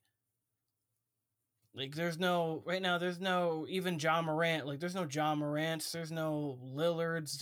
It doesn't feel like they just all feel like they're older guys. Like Kendrick could be the face of hip hop again if he just wanted to put out music. Like it'll be one of the faces. Let me say, because Drake's literally always got his face and stamped here until he wants to leave. Like Lil Baby felt like he was gonna do that, and like he probably would be of your newer age guys for the most part. But even then, like it seems like he's taking a step back. It feels like he's just been in his own lane. Like he's just like he's now. And Baby can spit. But yeah, it definitely doesn't seem like people are like. It seemed like he was about to become that Luka. Yes. And it seems like I know people were saying this about DaBaby because it's actually true with DaBaby that he puts a lot of the same sounding records out, the bouncy type records. But even DaBaby puts out quality music. Yeah, his star's fallen for whatever reason. But Lil Baby, I saw that discourse with him where people are like, sounds like he puts out a lot of the same music, which may or may not be true. But I don't know. I would at least say his music still sounds motivated. And I've heard that maybe Baby fans don't believe that, but like his last album was really good. But I would agree it did sound a lot like his previous album. Yeah, it's still so it's still Drake. Like a lot of people because obviously I work at Dick's, so like there's people who are like 17, 18 years old, 16 years old even, because we do hire some minors up to 25, 26, 27, whatever. And a lot of them it is Drake. Like they're like, yeah. I listen to Drake most. Like, which so has got to be. I mean, no, but so I don't really hear too many like other hip hop. Jay-Z was for me when I was 17, where he was the biggest name from the prior era. He was still put out music, so it's still gonna be Drake. Of course, I was just thinking like there's not really too many. Like NLE Choppa was one of the people, or like Young Boy have been a couple of the other people who were mentioned hip hop wise, but like otherwise it's really been Drake. You'll mention J. Cole. You'll mention some people like Kendrick. Still, obviously Kendrick was more of like you liked him before and then you just still like him, and then kind of after that it's like they just kind of just listen to whatever is hot at the time. Yeah, and Like they're not sexy red fans. They just like they'll ski all the way around the ski all the way around life. So, but they're not like um, huge sexy red fans. unfortunately, like this is where you really feel a loss of, someone like Nipsey, or I know they were going through their beef when Takeoff unfortunately was taken from us, but like Even X. or X, yeah. I mean, he was really supposed to be the Luca and all that. Yeah. X was really, and even Juice WRLD. like those two, they really had a handle on like depression rap, and that which is, they were heavily influenced by Wayne, but yeah, those two were supposed to be it, and they were taken from us. And where Nipsey, he was in his early 30s when he was taken from us, so we would have gotten more mature records, and we would have gotten certainly more relevant records. I mean, he was coming off classic album. Mm-hmm. So I mean, he would have continued much like Pusha T's second arc, like after he left Clips. I believe Nipsey would have gone through that with his career. Where it would have been quality. That's three people who could have been 3 or top 7 right now. Like they could be up in like that. So that's 3 your top like 7 to 10 that could have been there that are gone. Unfortunately, very very much unfortunately. So for sure, no. I mean, look, we definitely miss Nipsey. Like it becomes more and more apparent. Like we knew that at the time, but like he would absolutely be putting quality music out. But you mentioned Meek, which reminds me, along with Nipsey, they put out that Meek and Ross record, which I think that's one of the best projects of the year. Yeah. And that kind of came and went. Like it just doesn't seem like it. Not that it's supposed to. I think that's more so for them. I believe they want to do it for the music, for hip hop, and whatever the numbers are the numbers. And if it's popular, I mean, it was street music. You know what I mean? Yeah. But it was real quality, and unfortunately, you don't hear the music played around a lot. And I wonder what the case is going to be. There's not a rap album this year that's stuck that's not named Drake, and that's just because it's Drake. Like Drake was always going to have 2 or 3 songs on everything that's going to be a smash. He's going to have a couple songs that are like to the hip hop community going to be fire, and then he'll move on from there. But so he will always have songs regardless, but take Drake out of it, there's not really a hip hop album that like stuck. Or there's not really ones that do anymore. Like I think it's only gonna be your older generation of like Cole will probably have one that will stick, and other things like that. I don't think you're really gonna have those anymore.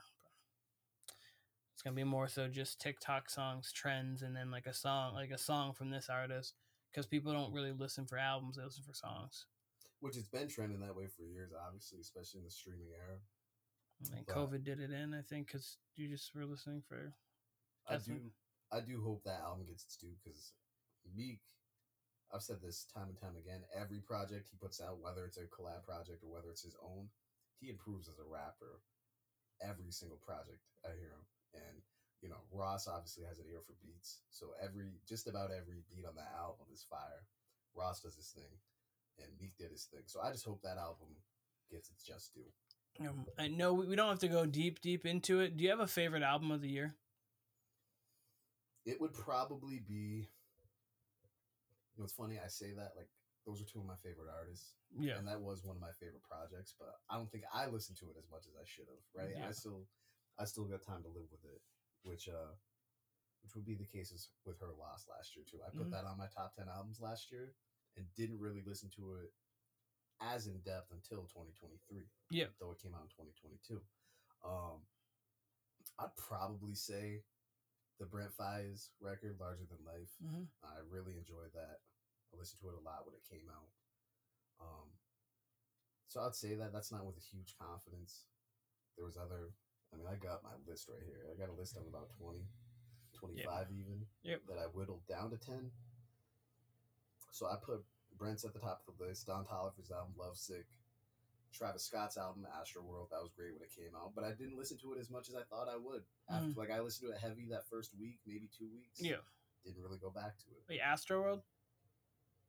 Did I put the wrong name? What was it? Utopia. It was Utopia. Why the fuck I put Astroworld? Like, I thought about it. I was like, wait, no, Astro. I just called it my own fucking... because Astroworld was his previous. Yeah, Astroworld was like with Sicko Mode and all those stuff. Like, yeah, we throw that on there too. We'll put Astroworld. Utopia. I was gonna say you guys did a review of Utopia this year, actually. You and Brandon. Shout out Brandon. Check that out if you want to go take a blast from the past. Vado V-Day 4, I put that on there. Dave East, Fortune Favors the Bold. Kate Renata and Amin, I believe that's his name, Kate Ramin. They had a collab album. That was super dope. That's one of the best projects from last year.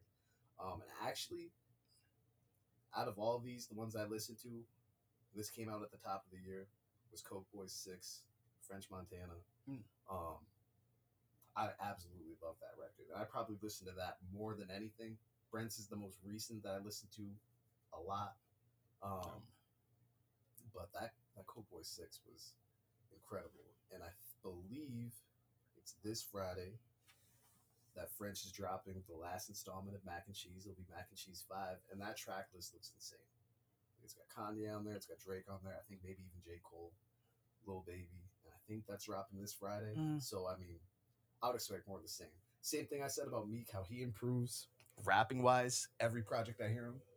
French Montana, for the last 4 years, 5 years at least, has put out lights out music. Like, top to bottom, great albums, great projects. Yeah. And it just doesn't get talked about because he's French Montana.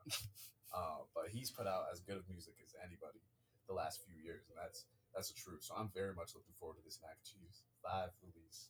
Coke Boy 6, it's hard to replicate the sound that he had in the early 2010s, late 2000s, where it's just this real gritty New York street rap. It's hard to even quantify French because even when he was at his most popular, he wasn't a good rapper.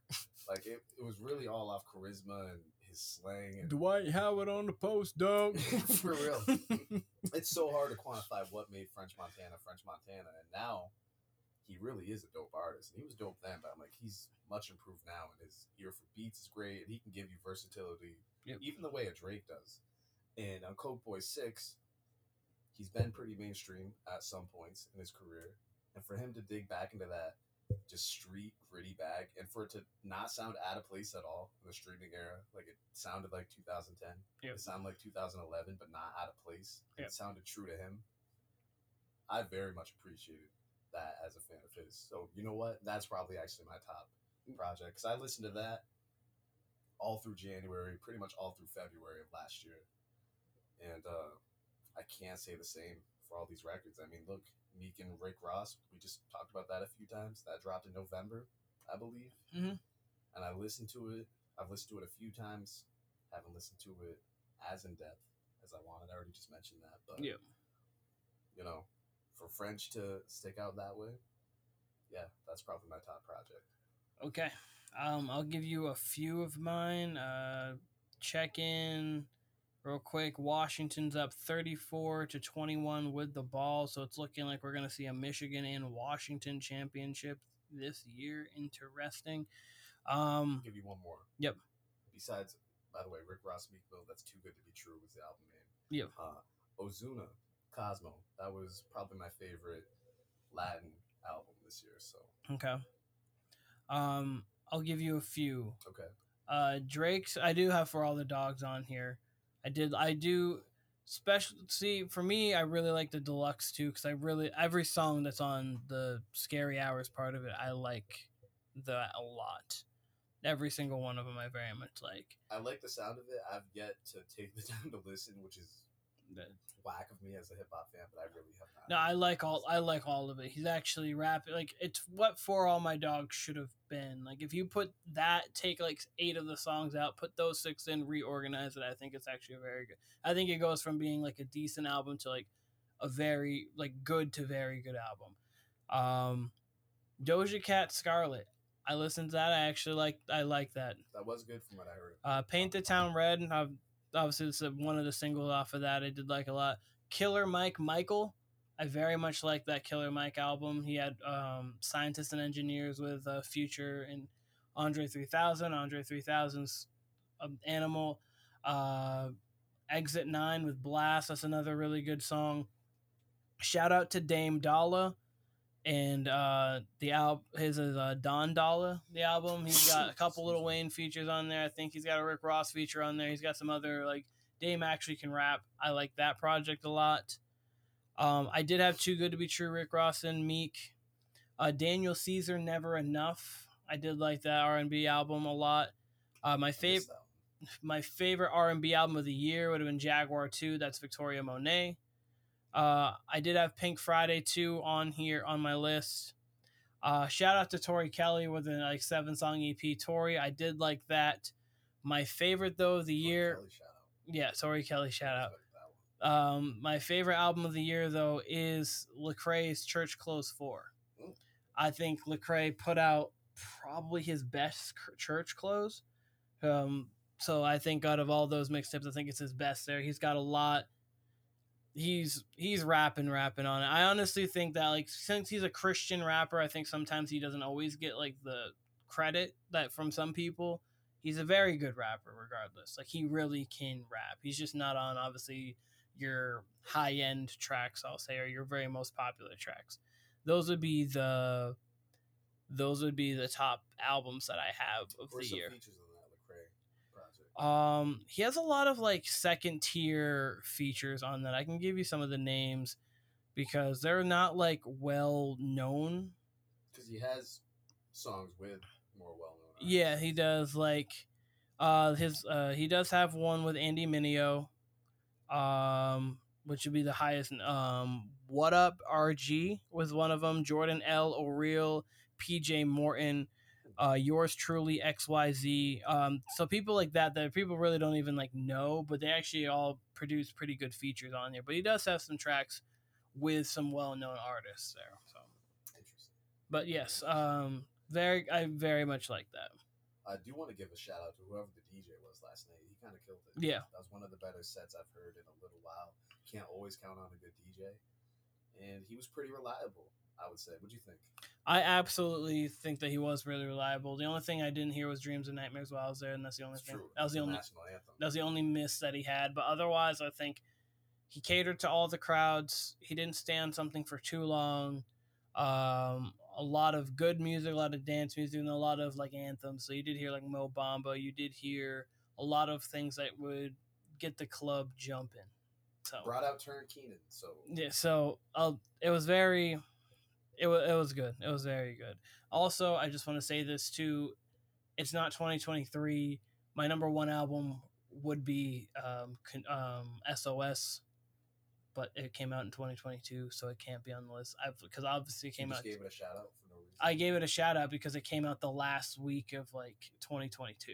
Did it? It came out. SOS came out a couple weeks or it came out in No, it came out in December of 2022. For some reason, I had memories of it coming out in November. I'll look at it right now, but I believe it came out in December. Yeah, December 9th of 2022. So I had it on the list for 2022, but I've obviously now got to appreciate it for an entire year, and that's the album I've listened to the most. But obviously, it was in the 2022 list, so I'm gonna give it a shout out because it only lived in 2022 for not even 30 days. So do you think she maybe releases an album at the end of 24?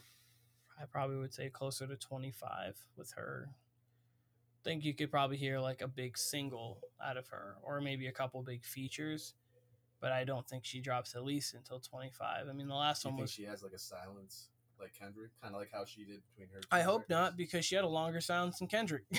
So I hope she does. She wasn't even on features or anything very much. Nope, she had her silence until 2022, and then she put out the deluxe For Control, which had a bunch of random songs on it, all good, but a bunch of random songs. And then Good Days, I Hate You came out. She was on a couple features. She was on a Doja Cat, Kiss Me More, and a couple other features at that point.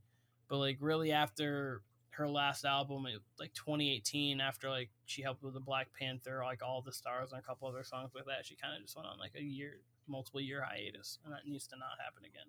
True story. Because I think she's the biggest she's ever been now.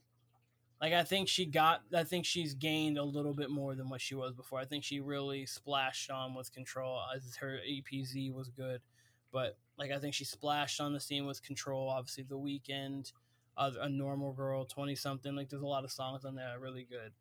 But then with this one, songs like Snooze, Kill Bill, Low, whatever. But Kill Bill and Snooze are like her two biggest hits from this, I would say. Other than Good Days, I Hate You also are two good hits, and then so from that, I think she's at her highest peak.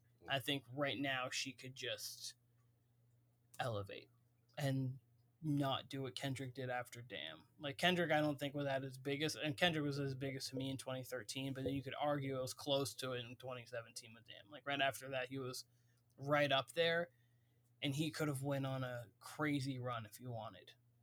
But then he didn't rap for 2 years because nothing moved him, quote unquote, for him. So I think he was probably at his most poppin' during that Damn era period. See, it's the probably like he shook the game up more so ever than 2013. Like obviously, like because you have Good Kid, Mad City, that's a bona fide classic.